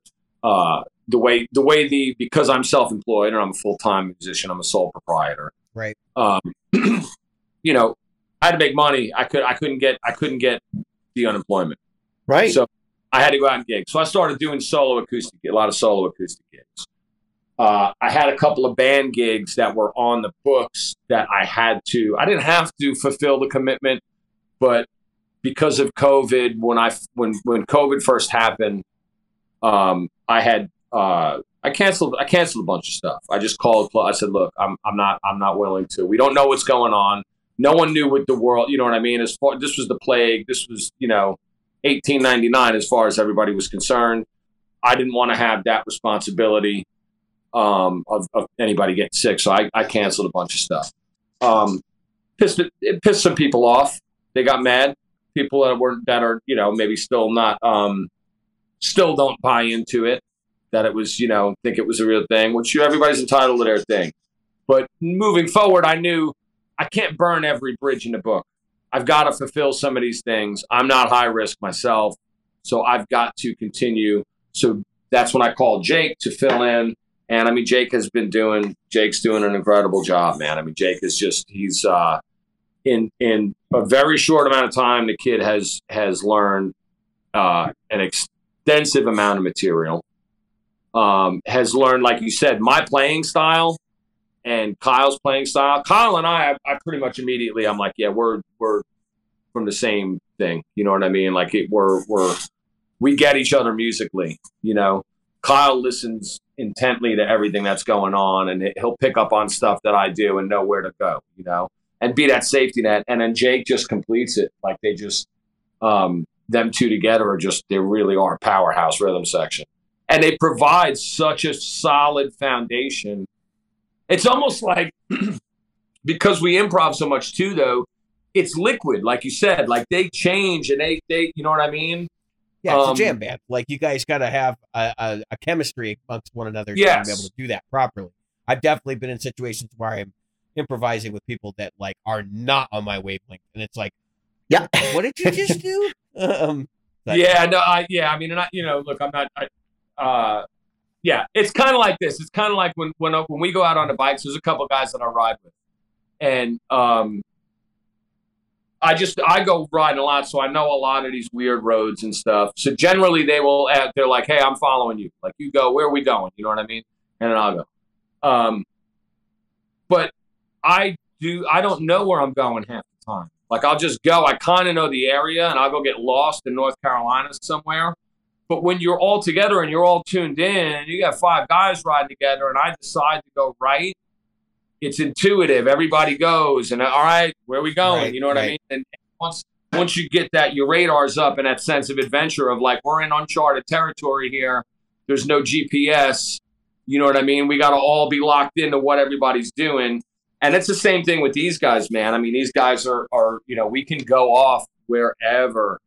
And these guys are they're there, man. They're there. They got my back. I feel, and it's not to discredit or say anything about anybody that I've played with in the past, but these 2 guys are the most solid section that you know what I mean? They know each other. They know what I'm doing. They're phenomenal guys to play with, man. Just to share, I wouldn't be able to do what I do if I didn't have guys like that. Just to share a little bit of tidbit with the audience, when I'm talking about getting on stage with people that don't know what the hell's going on. And sometimes those can be the most fun experiences because you never know what the hell is going to happen. And good stuff can come out of this. It's not necessarily a bad thing, but having that chemistry is so important to having like a fluid situation. If you and actually for a lot of bands, you got a 3-hour set. They hear the 3-hour set and it's like, oh my God, like how much material is that? It's like 50 songs or 45 songs. It's like, nah, it's like 20, 25. There's some extended jamming here and there. Like, you're fine. Right. Like I've been in those kind of situations, and those are the most fun. Because it's like, well, it's going to be different every night. You never know what you're going to do. You're not playing weddings, but you're, right. But you're providing entertainment. And a lot of times you get a loyal following of people that'll come back, because they want to see what it's going to be like the next time. I think for us, one of the things, and this has always been, is what people are coming for is not to see necessarily a reproduction of stuff that's already, created. They're coming to see creation. Mm-hmm. It's like almost, and I used to say, I'm like, our shows, our musical experience is as much Bob Ross as it is Led Zeppelin.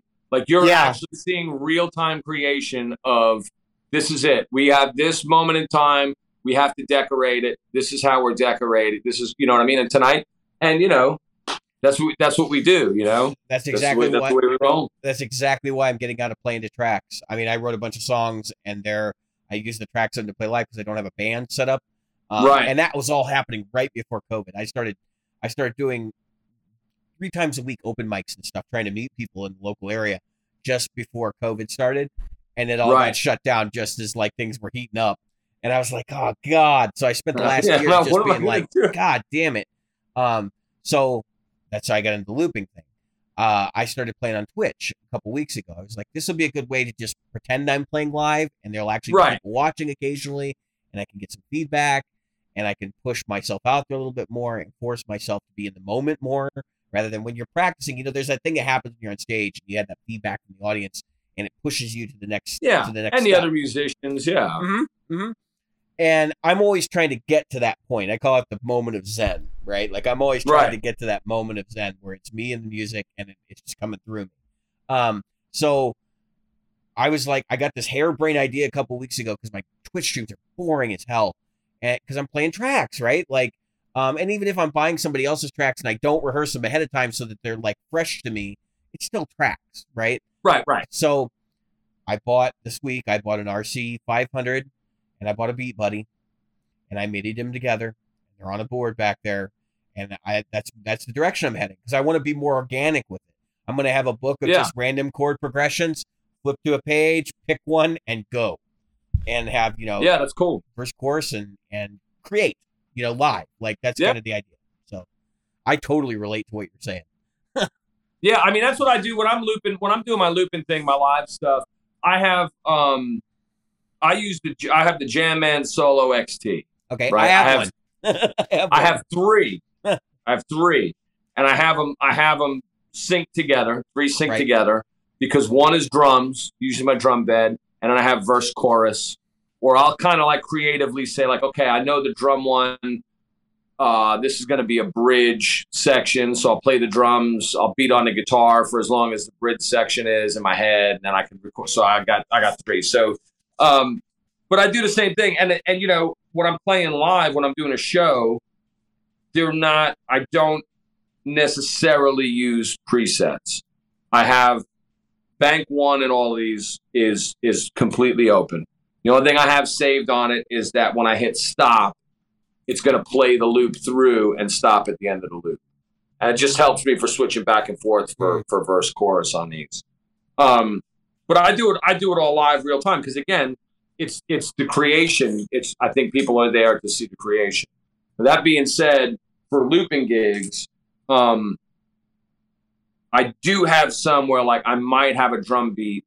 You know, I still did it on this, right. But I have it saved. I do have some where I have some stuff saved, and really that's just for me to gauge fatigue with the audience. Where, all right, they don't need to see a 2.5 minute setup on how I'm building these loops. You know what I mean? Sure. So I can get from one song into another song pretty quick. If I see their attention's waning and you know what I mean, it would be better that way. So I kind of do that. I go back and forth, but it's not like tracks, and none of my saved stuff is all, it's not 100%, like the song is not 100% saved. It's usually the drum beat, the initial drum beat, and then I'll add some color. Yeah. On top of that. And then I might have the chorus part, the bass line for the chorus done. But it's just so I can get right to building that verse. You know what I mean? I get right to building that verse and start singing as I'm building a verse. But yeah, that's what I do. And I did it because I started doing the looping thing because the same thing. I like the interaction of playing. It is the closest you can get to interaction of playing. There are some players around. I mean, Louis McGee is been around the Hampton Roads area forever. I watched Louis McGee play him just an acoustic guitar. He's one of those guys too where I'm like, dude, he's playing a Hendrix tune on an acoustic guitar and he's just playing the solo. Yeah. There's no chords going on behind him, but he's so good at leading your ear with what he's playing that I can hear the chords he's playing over. Right. You know what I mean? Right. There's guys that could do that. Again, that's not in my skill set. You know, I kind of look at it more as when I'm doing a looping gig, I'm putting my producer hat on too. Yeah. I'm producing a thing, you know what I mean? I'm doing a production thing in front of an audience. It's not just a playing thing. So yeah, my biggest challenge with it, because I'd seen people do it locally, and most of them were actually pretty good at it, but it's always like, okay, so here's the song. It takes 5 minutes to get a 3-minute song that takes 5 minutes to complete. And the audience by that point is just kind of like gone. Because they're like, right. So you got to be careful about it. I mean, you got to structure it. And there's a lot of work that goes into putting that together. But I'm hoping that because Twitch is Twitch, people are kind of willing to deal with long-winded stuff. Like it's all video game streaming and people like that. And I see some of these people do some of the stuff who've been fairly successful at it. And they got a following and whatnot.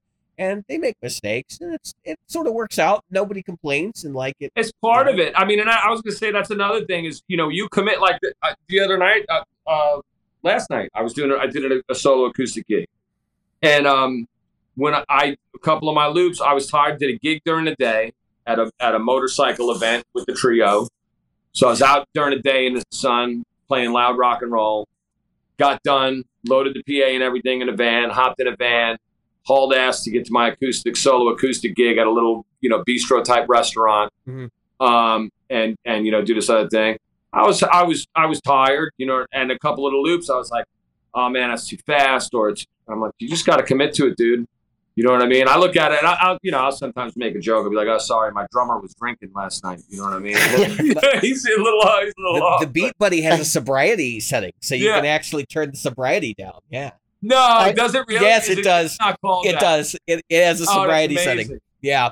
I couldn't believe it either. I saw it in the manual. I'm like, you're effing kidding me. Like, oh, that's amazing. Yeah. I gotta tell you, there's another friend of mine. He and his another guy, they have a duet.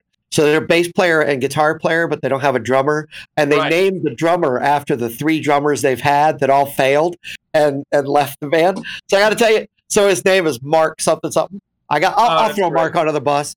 So because he broke the band up initially, and I was part of that, and that was one of those ones that we had just started to crest where we were getting popular. But anyway, so I said they were between songs. I said, "Your drummer sucks." and it's the Beat Buddy. So, yeah, that's a cool piece. If you're interested, I can send you some info on it. You can look it up yourself. But the Beat Buddy just MIDI sync. Like I know the XT doesn't. I don't think the Jam Sync is the same thing as like a MIDI protocol.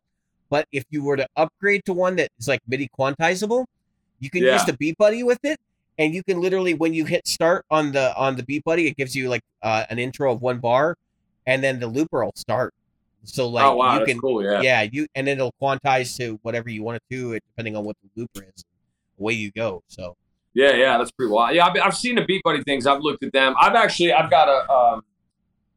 I started out playing drums. Like I wanted to be a drummer. And I'm a mediocre drummer at best. Usually when I demo my stuff or I'm whatever, worse than that, so don't worry.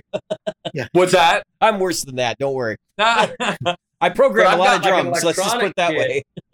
And I've been wanting to bring the electronic kit out to some of these gigs and be like, okay. But again, it gets back to that. Are you gonna take 12 minutes to watch me get up, put my guitar down, walk over behind the drums, play a little drums, and then get up and shut that off, pick my guitar up. That's again, not, with this, that's one of the things that attracted me to it was being able to, do that. Be able to do that and loop over it. It was like, I don't have to bring the drum set. I don't have to, Yeah, I mean, that. I don't. So I'm primarily an electric guitar player. Like I bought my first real acoustic this year because I'd had like a Ibanez, and I'm playing in a band that's predominantly folk music. So it's like I'm doing the telly thing, even though I don't have a telly. Pretty much most of the time, I play a Strat and I play real close to the bridge, and do all the things I can do to get the telly out of it. And so for me, like going into the live looping thing, I see the acoustic players and I see them doing the beatbox stuff, with the acoustic guitar. I'm like, God damn it, that'd be cool to be able to do. But I'm like, at the same time, it's kind of like I can use the Beat Buddy and I can do the same thing. And the expectation, I think, in rock music is to have more conventional drum sounds. So the kind of music I play, like I'm firmly I'm AC/DC and beyond. Like anything beyond AC/DC is like right up my alley. And I'm starting to get more towards the blues side of that. So, but that's, AC/DC. I mean, I love it. AC/DC to me, that's a blues band with Angus Young, man. No, but I'm saying like I'm getting more into the blues side of it now than I ever was, and like now I'm incorporating a lot more of that what I did. But like I've gone all the way to metal basically, and it's funny because that's the thing. People are like, oh yeah, dude, metal, like. Or I'll play an open mic and I get people in the back. They're screaming, "Play some Slayer!" So I start playing Rain and Blood. It's like they didn't expect me to be able to do it, so I'll do it. Right. But I've pulled out a couple of times. I've had people yell it out, and I've pulled out the. Yeah. I pull out some Slayer, bro. I love that stuff. Dude. Yeah, but it's one of those. I forgot where I was going with this, but in terms of the live looping, like being able to incorporate that and make it a not so conventional is where the challenge is going to be for me. Like because not a lot of guys are doing it. I say guys, there are plenty of women doing live looping too, where they're focused more on that kind of music. Like I see a ton of people that are more in the pop side or like the acoustic folk thing. And that side of music, but so it's like just finding my own angle. It's going to take me some time. It's like anything else. I mean, and I approach everything that sort of similarly. Like, okay, live looping thing. One of the things that I, production wise, or when I'm doing it, what I'm thinking is along the lines of some more modern music. So although I love, and people associate me with being a blues guy, I don't consider myself anything. I'm just playing music. You know what I mean? Right. Same. But it's all to me, it's all blues. If it wasn't for blues, if it wasn't for Sunhouse and those guys, Charlie Pat, you would be everybody be playing classical music. Name a song you don't like with a 1 or that you like that doesn't have a 1/4 in it. Right. It's right. Absolutely. So, with that being said, I approach things as like, okay, with the looper, sometimes it's not about complexity of what you're doing. It's about what you're adding and taking away. So I see some of these guys that do these amazing looping things, and I'm like, yeah, it's kind of a vamp. There's a guy, and he's really good at it. I don't know if you guys are familiar with him. Jeremy Mangrum. He goes by Big Forest Fire. He's leaps and bounds, looping wise. He does these amazing loops, plays trumpet, plays guitar, has a great voice, super talented cat. So everybody check him out. And he's really good at doing this thing where like it may not be so complex the arrangement, but it's what's being added and what's being taken away to do the verse chorus structure, which is a talent in itself. You know what I mean? That's a honed in production thing, So I try and approach things like that too when I'm doing a looper. But at the end of the day, it's just like anything else. It's putting yourself into that other medium. You know what I mean? So like you're saying, finding your own thing is the whole deal is, this is the tools I have to work with. How do I use these tools creatively to express who I am as an individual? Right. To connect with other people. You know what I mean? And then for a lot of people, the challenge is doing it in real time. Right. We can all be an oil painter and take months to complete a painting and let all the layers dry and take, long hours to think about what the next step is going to be. But not everybody can paint like Bob Ross where you're putting wet on wet. Right. Well, yeah, I mean, and Bob Ross, what's the Happy Little Accidents? Right. That's what it is. That's what it's about. I mean, and you could, we were talking about Hendrix the other night. I'm like, you listen to Hendrix stuff, you listen to live Hendrix, arguably the greatest, most influential guitar player ever, right? I've listened to Hendrix stuff that I absolutely love, but on a certain level, you listen to it live, you're like, they weren't all there that night. Like the acid, they had bad acid that night. It wasn't that, you know what I mean? Wasn't hitting. It wasn't all together. You know what I mean? But I've also seen like there's a Hendrix thing where they're playing. I think it's in Denmark. It's a black and white video. You find it on YouTube, right? They do Spanish Castle Magic. I know the one. Hendrix does not even look at. He doesn't look at Mitch Mitchell or Noel Redding. He just turns around. He steps on his fuzz face and goes ba-ga-ga, ba-ga-ga, ba-ga-ga. No count off, nothing. Yeah. And they are right there with him. And it just rips. It's one of the best versions of that song. They totally rip. They took the whole thing. It's an incredible. They're so dialed in as a unit, right? So, but to get that, you also have the stuff we listen to. It's like maybe wasn't as good as that. You know what I mean? The Isle of Wight Festival. Yeah, right. And then you have it's the same thing, and I think that's what's missing with stuff now too. Is stuff gets so polished, and people get so used to wanting to be, I got to present this in this way, and it's like, man, just I am very guilty of that. Very guilty of that. Everybody is, and on a commercial aspect, being a full-time musician, I struggle with, my first instinct is to let it all go. So if I got something and I'm like, man, I feel like that was, that might not have been the best take technically, but it's got the most soul. The band's got the most going on in this one. You know what I mean? That should be out there.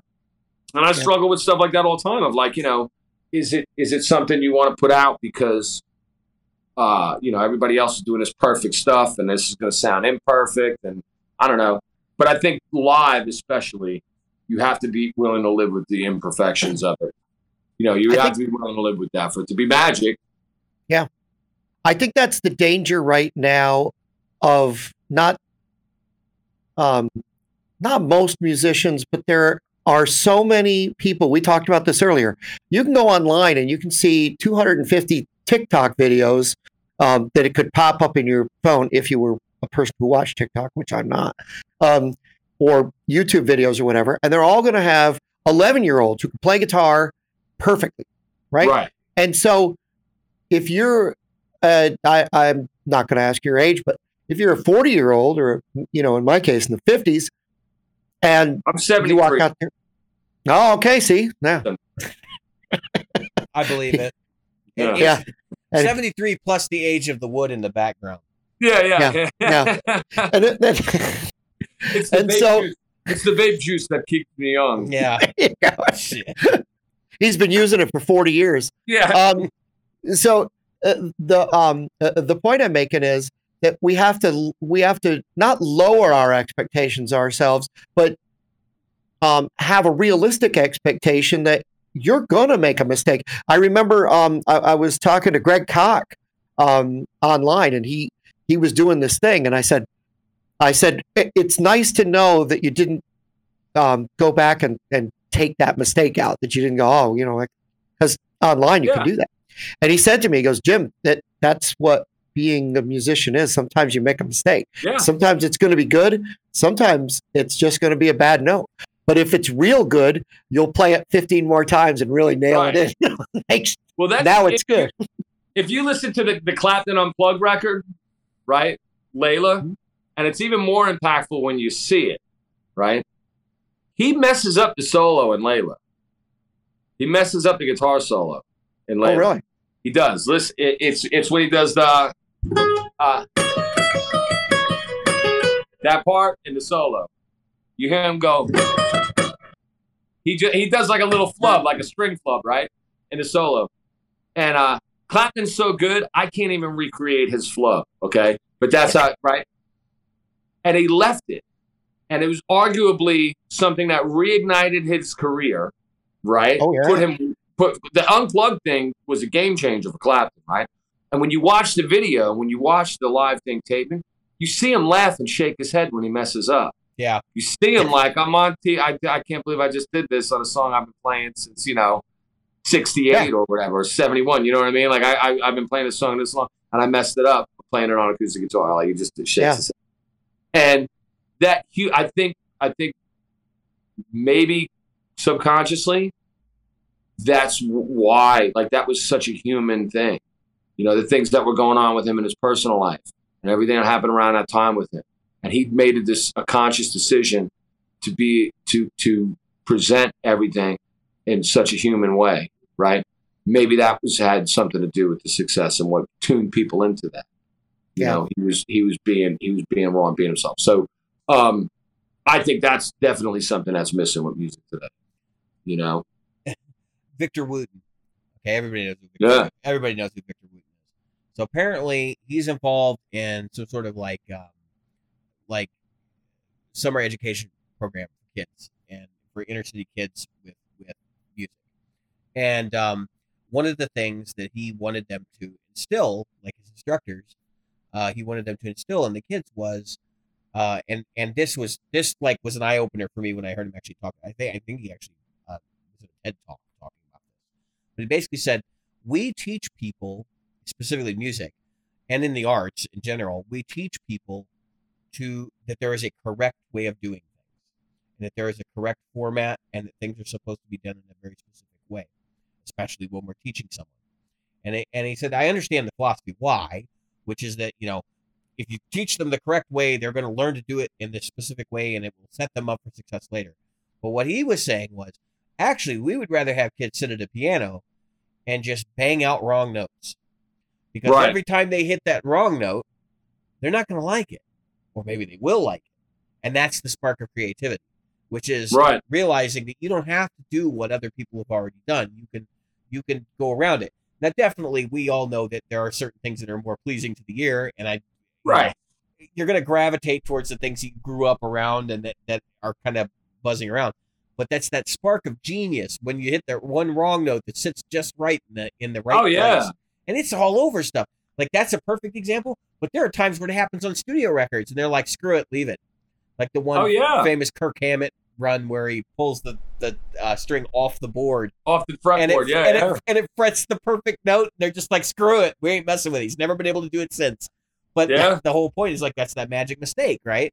And when I heard this, that's when I realized, like, I started tempering my own expectations about my own music, which is that, like, when I'm doing stuff, dude, I recorded for about 10 years and didn't put anything out because I was like, it's not perfect. Like, I need to woodshed this more. I need to work on this more. And, like, it was just little stupid stuff. The first time I went out and I played one of the songs that I'd written about 8 years ago, and I played it in front of an audience, and like everybody was real excited, and like got a lot of applause and stuff. It was an open mic thing. It was like hardly even there. When I got in the car and I drove home that night, I freaking cried because I sat there and I thought to myself, here I was holding on to this for 10 years. Like, I could have played this 10 years ago and would have had the same reaction. Like, they just a couple people in a club. Like, who gives a crap? Well, that's what it is. Is like I said. I mean, you know, for me, music. The whole thing is to connect with other human beings. That's what it is, and that's what my gig Saturday night. There wasn't as many people there as you know what I mean. It was whatever. It was a light night. It is what it is, you know. But if I'm always like, if there's one person there that connects with what I'm doing, then that's you success. Win, right? I won. Right. That's it. I just got to, and I'm not even saying like I want to make a fan. It's not even like my mission is not to make a fan. My mission is to make, if I can play a song and make a difference in somebody's day for 3 minutes, that's it. Good. Job's done. You know what I mean? On to the next. Well, I'll tell you this, that when we were at the Old Beach Tavern, you made a whole wedding parties night. I mean, and you made the night of a lot of people. I mean, you know, when I was sitting there, you know, I'm a people watcher. You know, I'm one of those people. I'm always in somebody else's, like, looking around, and everybody was smiling and everybody was having a good time. And there were so many people dancing and so many people just bobbing in their seats. But you know what they weren't doing? They weren't doing this. Right. And I mean, that tells you a lot in this day and age. When you're looking at, I've got a soda delivery coming. When you're looking at Diet Pepsi, don't forget to sponsor us one of these days. Good luck. So when you're, exactly. That's my brand. And I didn't realize we were arch enemies. Yeah. I did the Pepsi challenge in the 70s. Remember that thing? And I went Pepsi. But that was back in the day when I drank sugar, and now I don't care. I just buy whatever's on sale. But no Diet Pepsi. I do drink only Diet Pepsi. So anyway, no. You know, I think that speaks a lot to the power of, not necessarily. I don't want to you know, blow your ego out of the water here. Just to the power of the music that was being. There was a magic that night that you know. First of all, I'm sure that the owner was happy because the waitresses and the waiters were just everywhere all the time. The wait staff was just so busy. So, you know, bringing stuff out, which means they're making money. They love that. The wedding party was up. They were dancing. I don't know if you saw them. They were dancing around the table. Of course, they went up in front of you guys. And I just want to say that, you know, because we're coming up on 2 hours now. I don't know how long. Yeah, we got one more question. I got an anecdote I want to share. And we always end with a certain question. But all I want to say is that I think that speaks volumes when people are not on their phones, except to take video of you, right? Which, you know, a lot of people did. I think that talks a lot to how important it is, and how I think there's a little magic that you guys brought, and there's a lot of magic about the fact that people were, your music in a time of what is going on in the world right now, hope. You know what I mean? You brought that. I remember there was a song you talked about. You wrote for your mom. Long Island Town. That was a beautiful, beautiful song. It just, I think that a lot of people were just, you know, myself included, were just riveted to that particular moment in time. That and the hilarity of you introducing War Pigs as a wedding song. You know, you guys do what is supposed to be done. Doesn't matter whether it's off the cuff or whatever it is. You were doing what is supposed to be done, and that's bringing joy to people's lives. And that for that, I think as a fan, I thank you. As a musician, I want to kick you in the balls for having more talent than me. And as a guy in the Hanthrone area, I feel nice to, I feel elevated a bit to be able to say that you're at least a friend of a friend. So, well, no, we're friends. Cool, we're friends, buddy. We're friends, man. Yeah, thank you. That's incredible. Thank you. I don't know if I shared this on the show before, Jim. You can stop me if I did, but there was a night I was just thinking about, like getting people to look up from their phones and like pay attention to what's going on. And I got the ultimate compliment one night. We were in a club.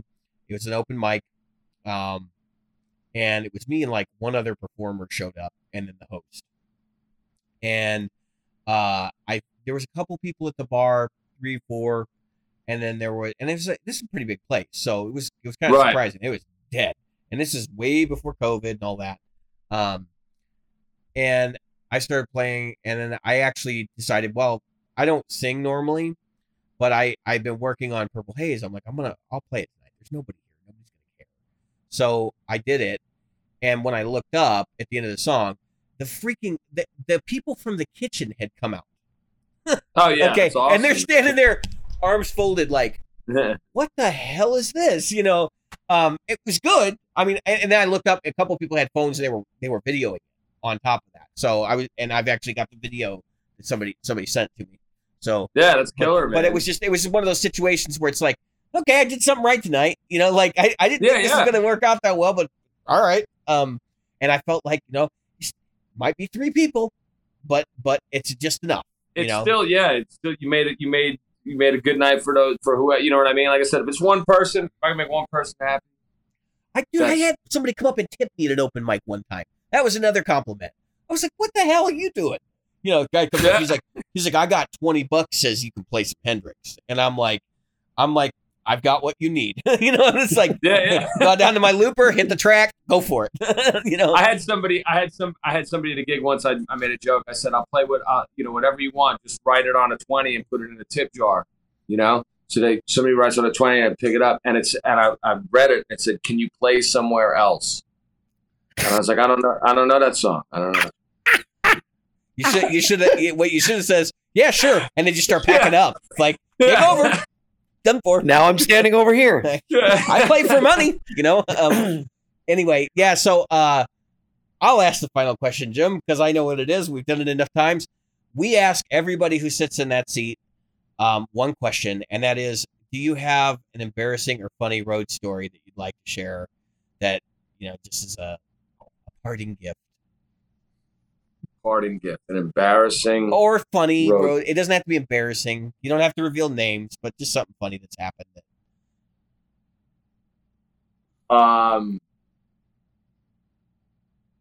Yeah, let me think.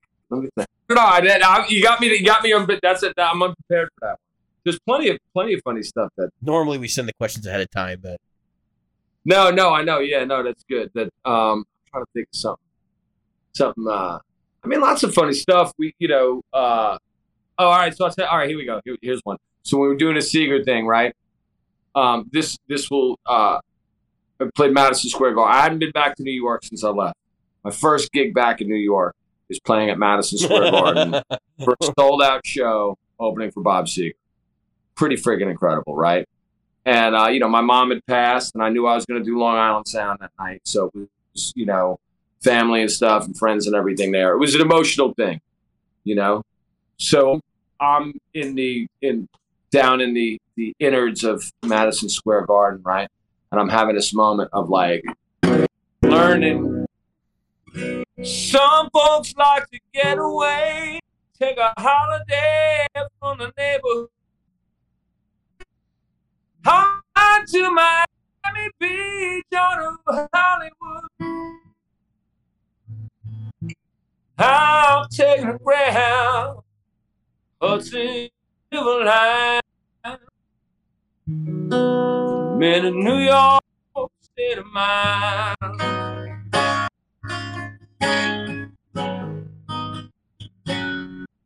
And somebody else shut up already. I got to hear that like 12 times a month. You know how often Billy Joel plays here now? That's right. Like, really? Really? 50% of the people that work in Madison Square Garden, if you sing a Billy Joel song, will give you a thumbs up. Actually, it's probably more like 30%. The other 70% are like, dude, you know how many times I heard that song? Please, please. I'm just laughing because it's like that's the total New York response. Like, oh yeah, it's like, what the hell did you expect to have happen? You know, when we walked off stage, all the stage hands, like the union guys from Madison Square Garden, they were all standing there as we're walking down. Yeah, I come down, and the guys like they're like clapping. I'm like, what? It was like Goodfellas, right? They're like, you got your cherry pop, yeah. Like all the guys that worked there. It was great. It was an incredible experience. Incredible experience.